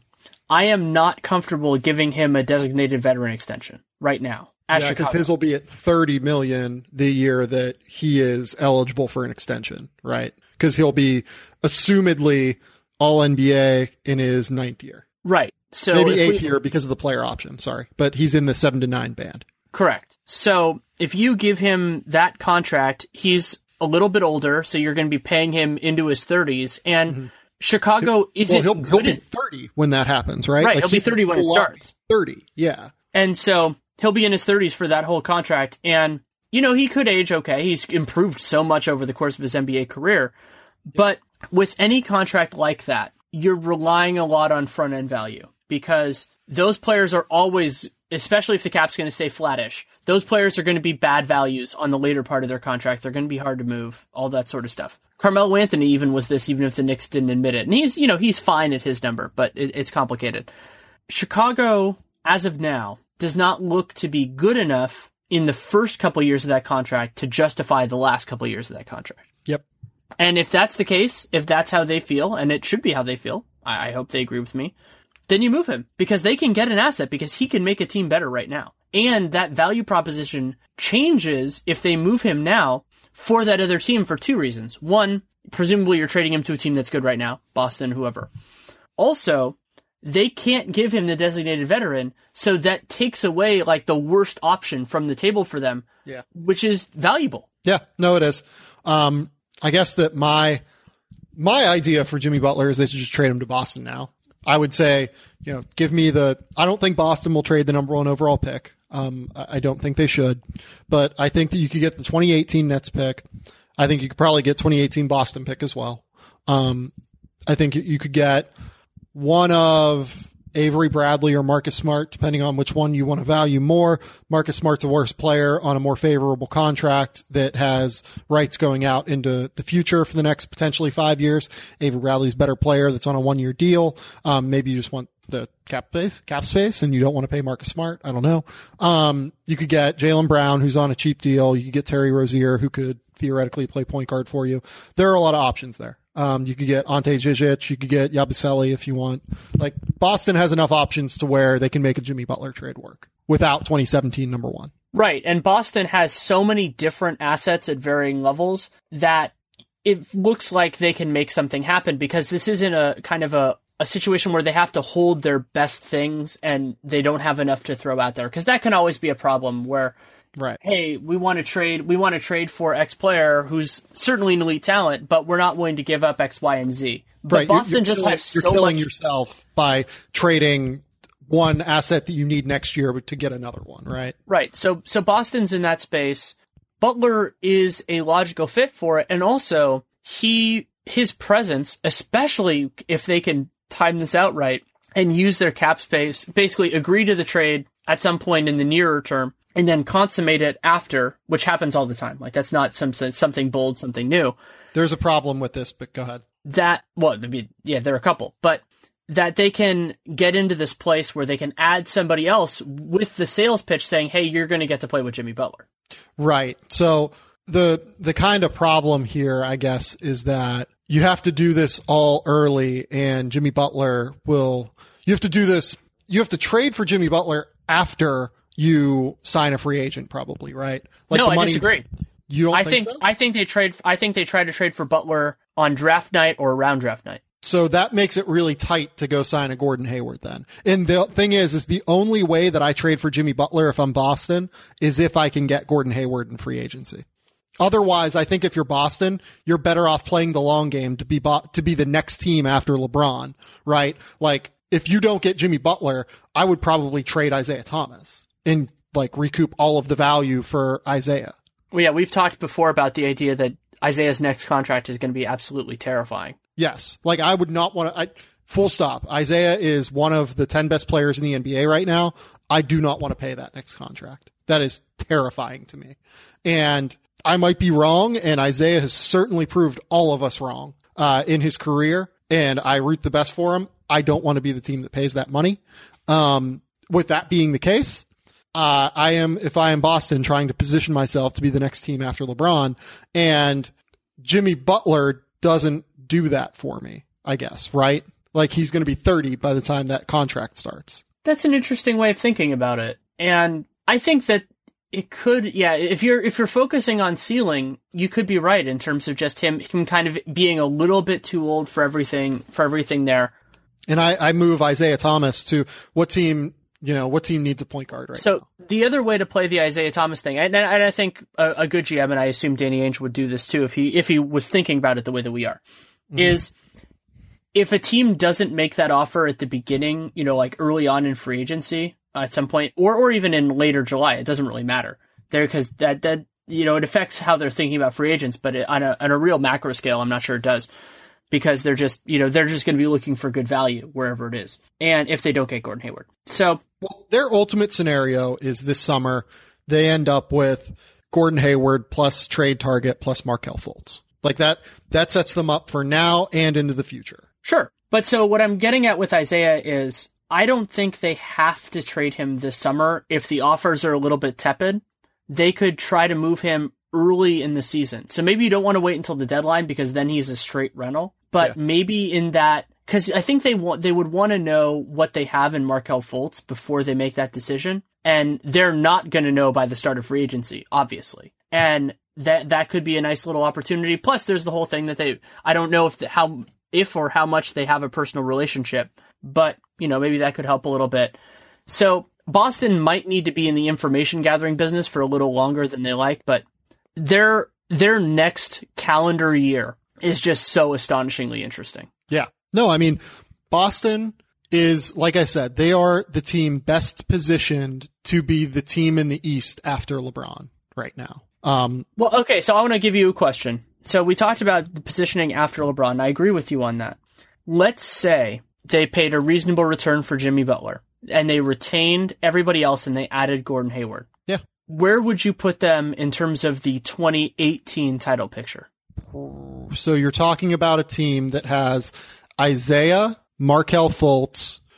I would assume that Avery is still there, right? Like, I don't think that Avery is going to be the main piece. Right, because he's a really illogical part of a Gordon Hayward of a Jimmy Butler trade, just because he's an expiring contract. Right. So you still have Avery. Then you have Jimmy Butler, Gordon Hayward, Al Horford, and probably one of Jaylen Brown or Jay Crowder. Yeah, I would probably say Jay is the one who goes, just because his contract is so incredibly valuable. Also, I don't think he'd be super pleased, and I think you'd probably just want to get rid of that idea. You just want to not have to deal with that. So probably Jaylen Brown. You have Djigic. You have Yabusele, who I'm not sure what he is yet. You have what else? You probably don't have Terry Rozier, I will say.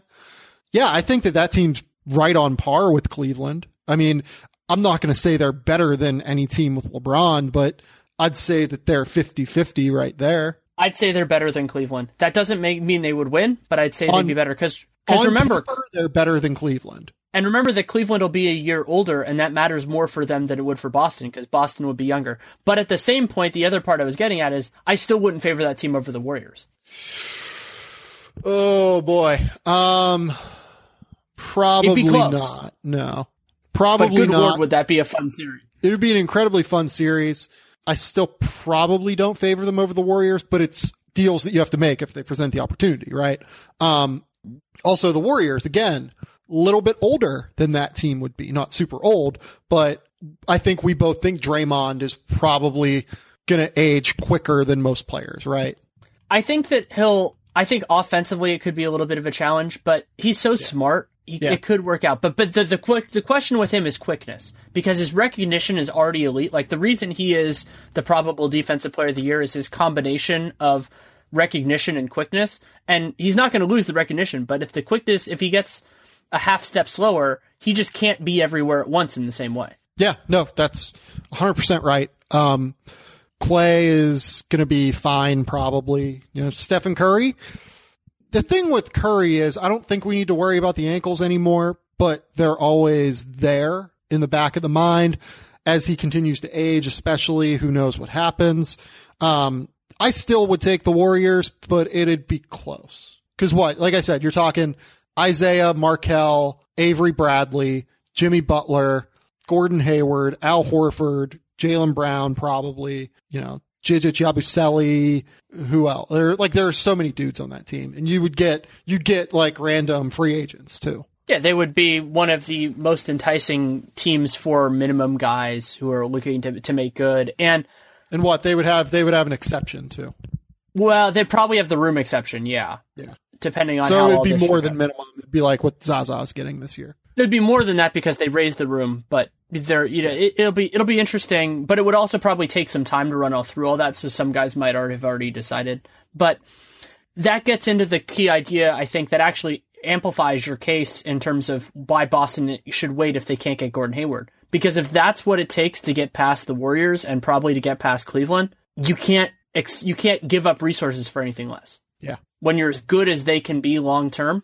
And then remember, I already floated the idea of Anthony Davis to another intriguing, talented Eastern Conference team. If he makes it to free agency, if he doesn't take the designated veteran, if he wants to win, Boston could be another place there because they just have so many assets that they're always going to be in the mix for guys. And with Davis, it would probably be via trade, not via free agency. Yeah. Yeah. No, that's all right. I also love how this turned from draft lottery podcast into projecting the future of the NBA podcast. That's the way we do it, man. It really is. Like, you never know how this conversation with you and I is going to go. Especially because we never really plan it. And no, you chat me and say, hey, do you have time to be on a podcast this week? And I'm like, yeah, sure, anytime. And then we just start talking.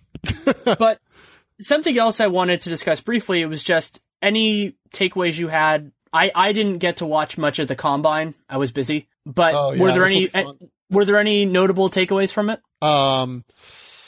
I think my main takeaway from the Combine is we need to find a way to make the Combine relevant. If the NBA really wants it to be a centerpiece of their draft season, right? Which I think it's pretty clear that they do.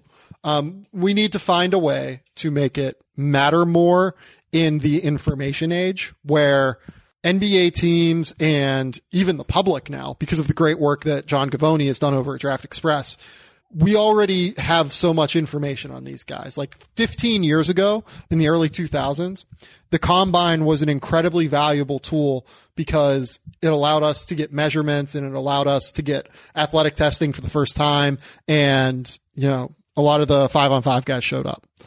Nowadays, not necessarily as valuable because even with the way that the public age has gone in terms of just data collection, NBA teams have databases of all of these measurements and all of the athletic testing they've done over the years, specialty events, and it's public now with Draft Express. Like I said, John's done a great job of keeping it public. So no matter what players do there, basically, they don't really raise their stock all that much, right? Like Hamidou Diallo measured 6'5" with a 6'11" wingspan, had a 44-inch vertical leap, had the best shuttle run of the Combine, literally could not have done anything more to theoretically help himself, but it doesn't really matter because we knew he was going to do all that, right?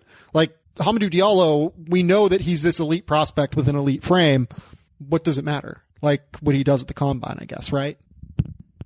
It's also complicated because basketball is a very different sport than football in terms of the way that it is scouted and the way that it presents itself. So the high level guys are never going to be, they don't need to prove themselves in a system in the same way because they've already done it. And so to me, Tom Ziller's mentioned this and I fully agree with it. One way to help the combine is to do it after the lottery, because then the more important part there is drawing people in to make it more of an interview space. And yeah, that makes it less fun for fans because that stuff will never be public, but at least then the talent is going to be in the building. And I think that's a nice little benefit of it that is not necessarily there because... Are we sure they would be in the building? No, but it seems more likely. At least they would... I think it seems more likely, but I still don't think that, I don't think Lonzo Ball was showing up to the combine this year. Well, if based on what happened in the lottery, you can be damn sure he wouldn't have showed up if what happened. Right. No, but I think that with the way that representation is now, and this is not derogatory toward agents, I actually agree with everything that they do in this way. I think that it just, they're never going to send guys, they're never going to send Jason Tatum to the combine as currently constructed, just because what's the purpose of sending him to the combine? One thing that Paul Flannery, it was me, him, and Ricky O'Donnell talking, and his idea was if you don't go to the combine, you can't go to the draft. I thought that was an interesting idea. It's not like, I feel like everyone wants to go to draft night, right? So, or at least in the NBA, it's a lot more prevalent that you want to do that versus the NFL where it's not necessarily as big a deal.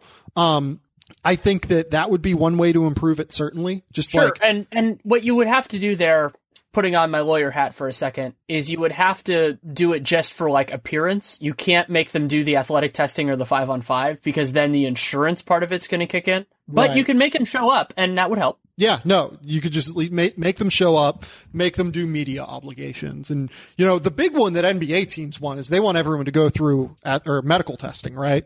They want to be able to meet with these players and go through medical testing. That's the two most important parts of the NBA draft combine. And that's what makes it valuable for them to still go to the combine and make it a piece of their off season. I would imagine that you being a lawyer, you would not be forced. No player would be forced to go through medical testing, right? I don't think so. I think that gets into a lot of discretionary stuff that would be uncomfortable. Yeah. So it gets really tricky. One other one that I heard, and I forget who said it, so I'm not going to say the name. But he said, try and tie a rookie scale to it. You're not eligible to get 120% of the rookie scale. You can only get 100% of the rookie scale if you don't go to the combine. That's way too complicated. It's possible. I think first of all, you'd have to agree to that in the CBA. But both sides could do that.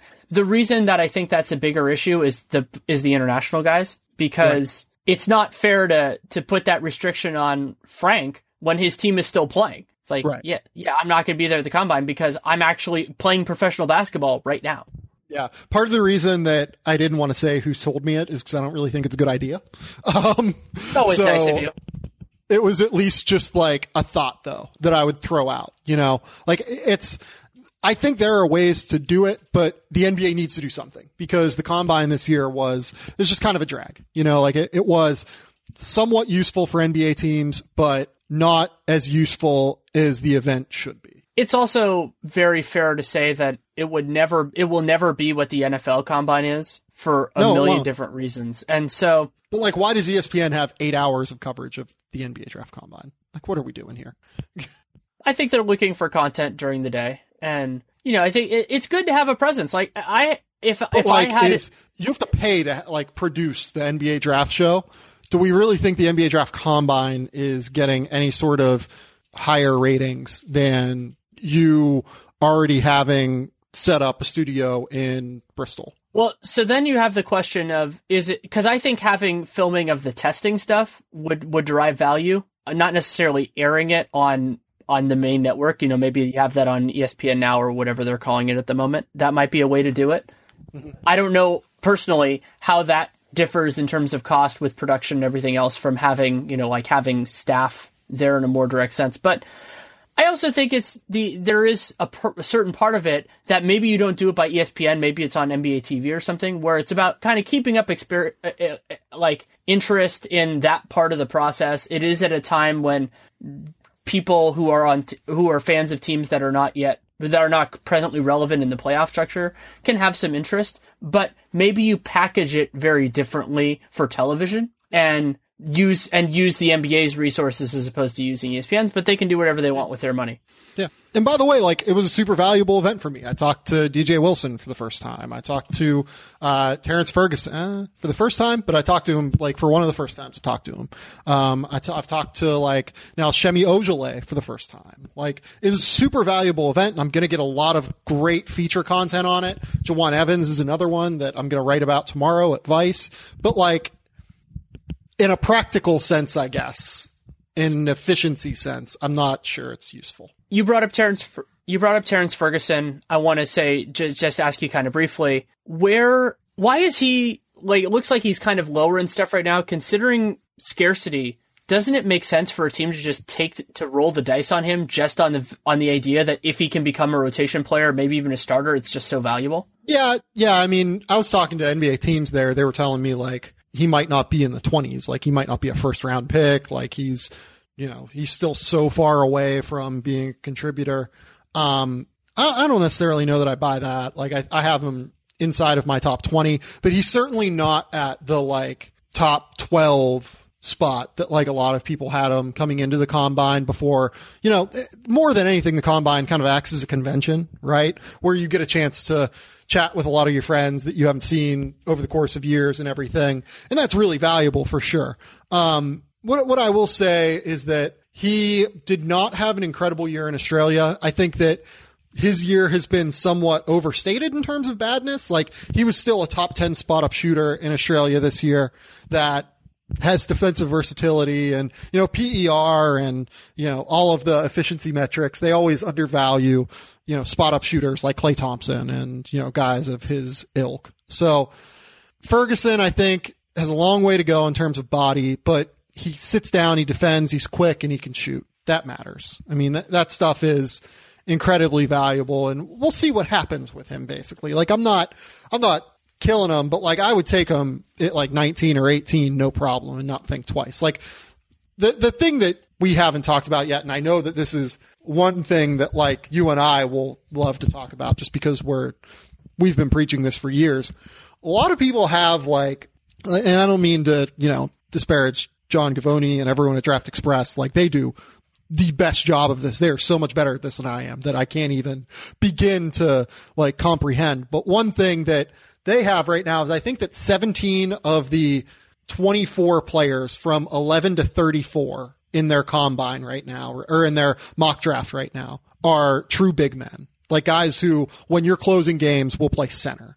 I don't see how that happens on draft night, I guess.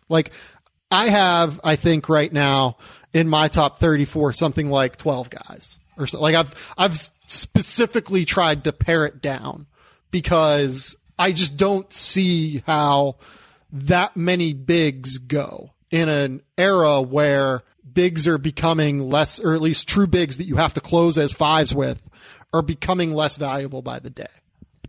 And you can even think back to last year. First two picks of the second round were Deontay Davis and Zubac. Both those guys, you could make a very easy argument were first-round talents, but part of the reason they fell was because of the lack of positional scarcity. And they fell. Sheikh Diallo was third. And, all those guys are, I would say all those guys have given you reasons for their teams to be happy with those selections. But it's why guys like Malachi Richardson went up into the first round. It's why, right. I mean, and so Cabaret was a first-round pick. If you look at last year's draft, and just how few swingmen were available. So I'm going to count Brogdon as a 1, which is complicated, but Zagorak... I would count him as a swingman because I don't think we knew he was going to be a 1 coming into last year. That's fair. So Zagorak, Pat McCaw, Brogdon, Whitehead, I guess? I'd count Whitehead as a guard.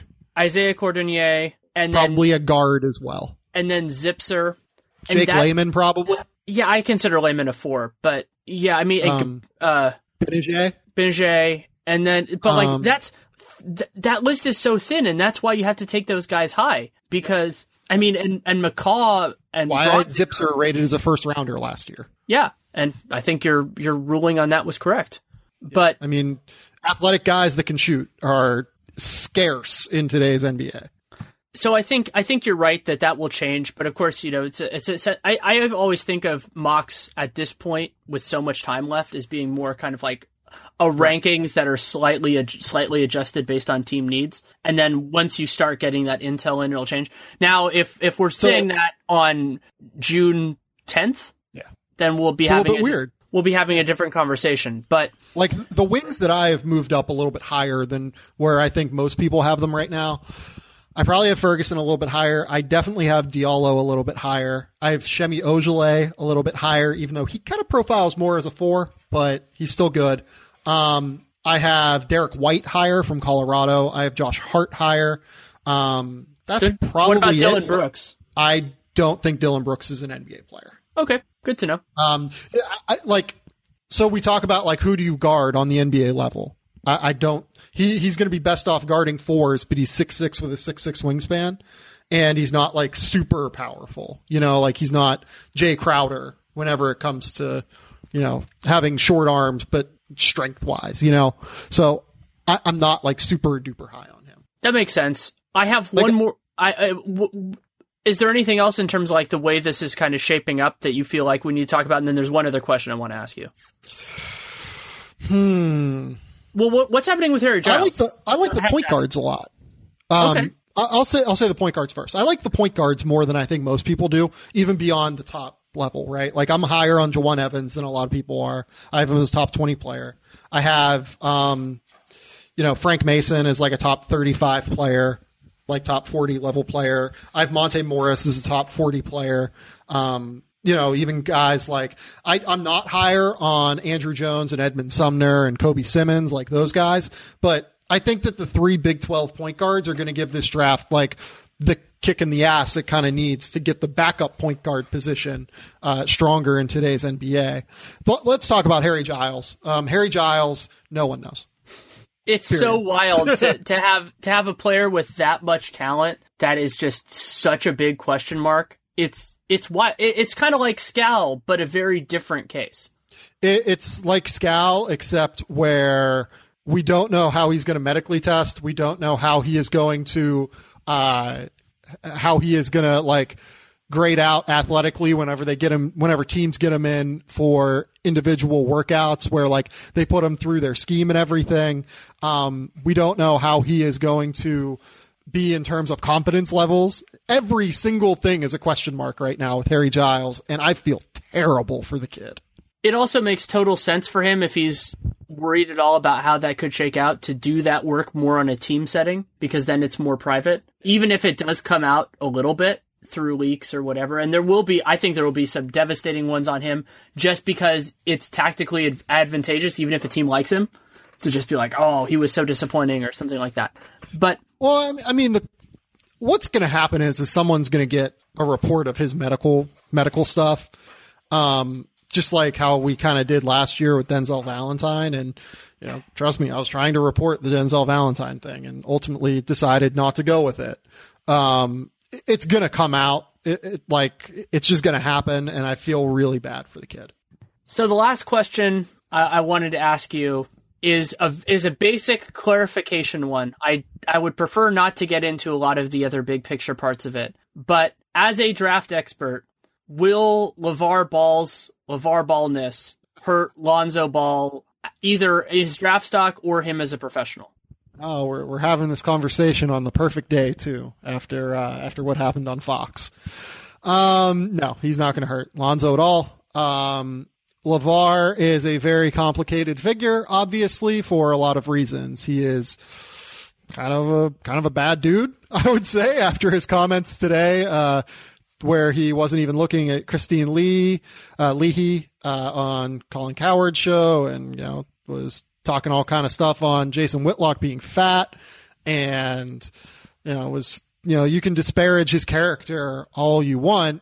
and you probably are in the clear, given the fact that he's also like said publicly, I married my wife so that I could make basketball players. Like, I think there's a very realistic case that he is a problematic figure in terms of the way that he thinks of women. But the one thing that I will say for him is that he raised a very good kid in Lonzo, and that's ultimately what this comes down to. Lonzo is a very respectful kid that just wants to play basketball and is quiet. He's stoic. He also has a great mentality in terms of wanting to be a killer basketball player on the floor. Not someone that like goes clubbing, not someone who is, knock on wood right now, going to develop into a problem or anything. And I think that in an NBA where you often don't see that, there are plenty of NBA players that came from single parent households and everything. I think LeVar deserves some credit for that. And ultimately what it comes down to is how you trust the kid in the draft process. And I think there are plenty of reasons to trust Lonzo as a kid in the draft process. He is, I have yet to find something problematic about him. So ultimately I think no, he won't hurt it, but it's not a great look for LeVar to continue to do this stuff. It isn't a great look for him personally, but it's also easy if he wants to separate that stuff out for Lonzo. If he wants to live his life, even in LA, even with all of that, with same broad metropolitan area where he grew up, where his family is, he can. Being an NBA player is a lot of work. It's a lot of travel. It's a lot of that. Your family and your circle can be as big or as small a part of that as you want them to be. And all the rest of it is noise. If he wants it to be more than noise, he can make it more than noise, but he doesn't have to. And what strikes me about Lonzo is that LeVar Ball has been this kind of a figure, from what I understand, for a while. It's just more public now. For genuinely Lonzo's entire life. So it's not really that different for him. And he was a significantly positive force at UCLA in a situation that is fairly comparable to an NBA team in terms of going in to a place that already has an established structure that existed before you and will exist long after you, with some holdover players and some new ones. And he was huge. He was a significant force. I think he was a big part of why they were so successful last year. And yeah, I mean, he had that big struggle in the Kentucky game. And I mean, I would pay good money to see a De'Aaron Fox versus Lonzo Ball workout if the Lakers can pull it off, which I don't think they can. But it was genuinely funny to me in that Fox interview when LeVar said, yeah, Lonzo won't hide from anyone. He'll go do that workout. I'll be surprised if they get that workout. So will I. But the point of it is, this is all on Lonzo, and it's a great transition into being an adult in terms of, choosing what is a part of your life. And it will be totally possible for him to make the right decision there. And the evidence that we have is that he will make the right decision. And you know what? Like, I don't even know that it's like the right decision to like take LeVar out of his life, right? Like, he's his dad. No. It's not to take him out of his life. It's just to treat this as kind of like a side thing and just make sure that your job is your job. Yeah. And that's something that Lonzo has done his entire life. And I'm not worried about that. Obviously, it's going to be on a much bigger scale now with LeVar getting TV appearances and everything like that. Lonzo is going to be fine. Like, when this stuff happened at UCLA, like, someone would come in and tell Lonzo, oh, LeVar said something. Oh, what did he say? He said X, and it was ridiculous. And Lonzo would be like, that's dad. Okay. And then, like, everyone on UCLA's team, like, as far as I know, no one had a problem with Lonzo. Like, no, TJ Leaf was asked this at the combine. He was like, no, I love Lonzo. He's one of my best friends. And, LeVar's fine. Like, he's a good dude. Like, every time I met him, he's fine. So, like, I don't think it's going to be a problem with the team. LeVar wasn't in their, like, locker room, like, being helicopter dad or whatever. Like, the parents in the NBA are so separated from the, like, player in the NBA, right? And LeVar still has, like, one kid in high school, still has, a mother who, Ramona Shelburne got the story this weekend. His wife just had a stroke. So like he's going to have to be devoting time there, obviously. Like it's not going to be a situation, in my opinion, where it's going to continue to be this loud throughout Lonzo's entire career. I think that this is a pre-draft thing only.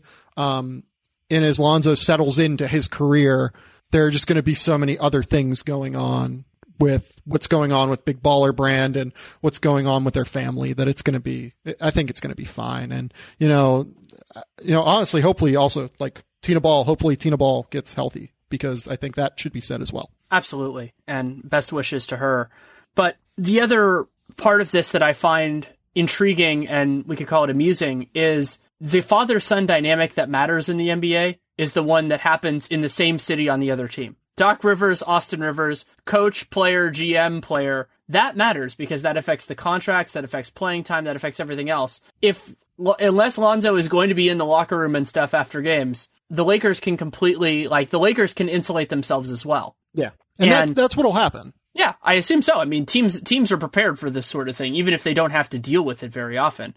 I mean, the families are very close to that sort of stuff, but they're not in the mix unless the team kind of wants it to be. Yeah, no. And LeVar is, I have some significant questions about LeVar's personality, certainly, but he is not going to jeopardize Lonzo's career. Like, if the Lakers or whoever takes him says this is becoming a problem, it'll be taken care of, and it'll stop being a problem, basically. One more quick thing, because I love French big men. What do you think about Jonathan John's combine? John. Interesting. He's better. He looked better than any time I'd seen him on tape. I'll say that. Like, I was not like a huge fan of his.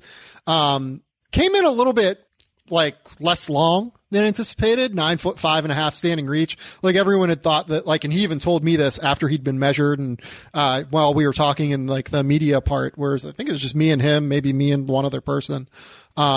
He was like, yeah, I have like a 7'9" wingspan. And I was like, well, he just got measured at like 7'6". So, definitely a little bit shorter in terms of arm length than we thought. 2-inch shorter standing reach than Rudy Gobert. Little bit more fluid and skilled offensively at this stage than Rudy was. I don't think they're going to be similar players, though. Ultimately, I think what's going to happen is that he is just such a major project that, like, it's going to take so much time to get him to where he is a valuable NBA rotation player. Like, he's just so skinny. He's going to get beat up, I think, in the NBA right now. But if you draft him, you're hoping for 3 years down the road, you have a valuable rotation player, and then maybe 4 or 5 years down the road, you have a guy that can be a legitimate starter or something. I don't know. I mean, I'm not the biggest fan of Project Big Men in general, so I have him as a second round grade, but I wouldn't be surprised if a team takes him in the first. Considering how far away it sounds like he is, I actually like those guys going with the last few picks of the first round, because getting that 4th year of team control before you have to make a decision is massive. But the problem with that is, though, I'm sorry to cut you off. Go ahead. Is that he told me that his preference would be to come over immediately instead of waiting. I'm okay with that. And I think it would be best for his development, certainly, to be over here. But you also are essentially punting on the first, maybe even the second year of his rookie scale contract, right? But you can do that. I don't have a real problem with that when you consider the everything else of it. And remember, so the guy who I think of for this, partially because, it's the team that I spend the most time around, is Festus Ezeli. Mm-hmm. The Warriors benefited so much from drafting Ezeli 30th and Draymond Green in the second round, because that gave them an extra year to figure out what Ezeli was. And they knew, granted, they had to pay Draymond earlier, but they knew what they were getting with him. And so it worked out so much better that way than if it was the reverse, even if they would have gotten another cost-controlled year of Draymond Green. Yeah, that's right. That's true. I feel like that's more than enough, so thank you so much for taking the time. I think my body is genuinely weak. Like, I have only had, my girlfriend, as I think I've said on this podcast before, is from Australia, and her parents were in town and brought back crumpets. So all I had today was an apple and a crumpet, and it's now like 1:30, and my body is slowly but surely shutting down. Well, I appreciate you letting it shut down for this, and I'm sure we'll talk at some point in the near future. Yeah, we'll probably do something pre or post draft. So I'm looking forward to it. Thanks, Danny. Thanks again to Sam Vecenie for taking the time to come on. You can read him all over the internet, including the Sporting News, which has his draft boards this year. Very happy about that. And you can follow him on Twitter at Sam_Vecenie. That's SAM_VECENIE. Really do enjoy talking with him. One of my favorite guests. And we covered a lot of ground in this one. It was, as we talked about during the show, it's like, we never really know exactly where it's going to go. We have some ideas of specific things we want to discuss. But I thought it was a very worthwhile and fun conversation. So hope you enjoyed it as well. If you want to support the show, there are a lot of different ways you can do it. You can leave a rating. You can leave a review. You can subscribe, download every episode. Those are particularly great for Real Jam Radio because the release is sporadic. You can also spread the word however you want, word of mouth or word of internet. And you can also check out our sponsors. That's a great thing to do to support this and any other shows you like. ZipRecruiter.com, you can post jobs for free at the URL ZipRecruiter.com/sportsfan. And this is a really fun, busy time. I mean, granted, the games haven't been the most exciting. I'm recording this on early Friday morning, the outro to this episode. And, we haven't exactly seen the most exciting conference finals, but still a lot on the horizon. And if you want to check out my work also, you can read my off-season previews there at Sports Illustrated this year. Still really cool to say. Have, I think about 8 or 9 of them are up right now. Have another few that are ready to roll, and then going to be working on that over the weekend too. So going to have those kind of keep going on full force, and then going to have some other stuff as well. I get inspired all the time, and it's just when I have the time to write. So I want to do something on designated veteran extensions. And then, of course, you can check out Dunked On, which I did with Nate Duncan. And we actually just had our first Patreon subscriber-only mailbag. So we did over an hour of just questions that subscribers sent us, and you can get that patreon.com/Duncan LaRue. You can check that out. We have other exclusive content too, but I think that's the big thing that people want, our exclusive podcast. So we dropped one of those today. It was fun to do that. And so I'm going to have a new Real Jam Radio next week. Depending on the timing of these series, it might actually be an NBA Finals preview. It really is going to depend on how all this works out. Might do some team-specific stuff based on the lottery, but I also might want to wait a little bit, especially because some of the teams like the Celtics, there's a lot going on. So we'll have to figure all that out, but lots of time to do so. So thank you so much for listening. If you have any feedback, good, bad, or indifferent, Danny LaRue NBA @gmail.com, @Danny LaRue on Twitter. If you take the time to write it, I will take the time to read it. No promises that I'll respond, but I try. And that's enough for now. Thank you so much for listening. Take care and make it a great day.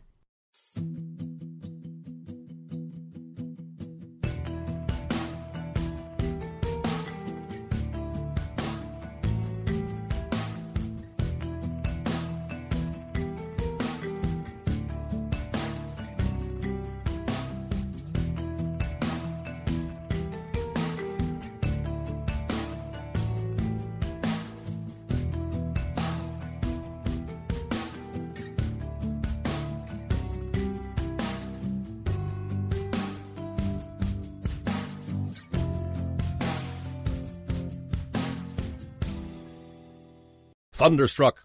Adjective. Shocked and amazed by the power of carnival fun. It's what happens when you ride Bolt, the world's first seacoaster. When you island hop till you drop. Thunderstruck! When you book 4 massages back to back. Back to back. Get Thunderstruck starting at $289. Carnival. Choose fun. Cruises are in U.S. dollars per person, double occupancy. Taxes, fees, and port expense additional. Restrictions apply. Full details on carnival.com. Ships registry, Bahamas, Panama. You want to go. Yes. Go travel, go explore, go find a new city, go reconnect with friends, go have fun. That's why we created OnGo, the trusted rapid COVID-19 self-test. OnGo gives you accurate COVID test results and peace of mind in just minutes. So anywhere you go, you know. You'll know if you're COVID-19 free, and you'll know you're protecting loved ones. OnGo is readily available at letsongo.com, Amazon, Walgreens, or Walmart.com. Use promo code ONGO15 for 15% off at letsongo.com today.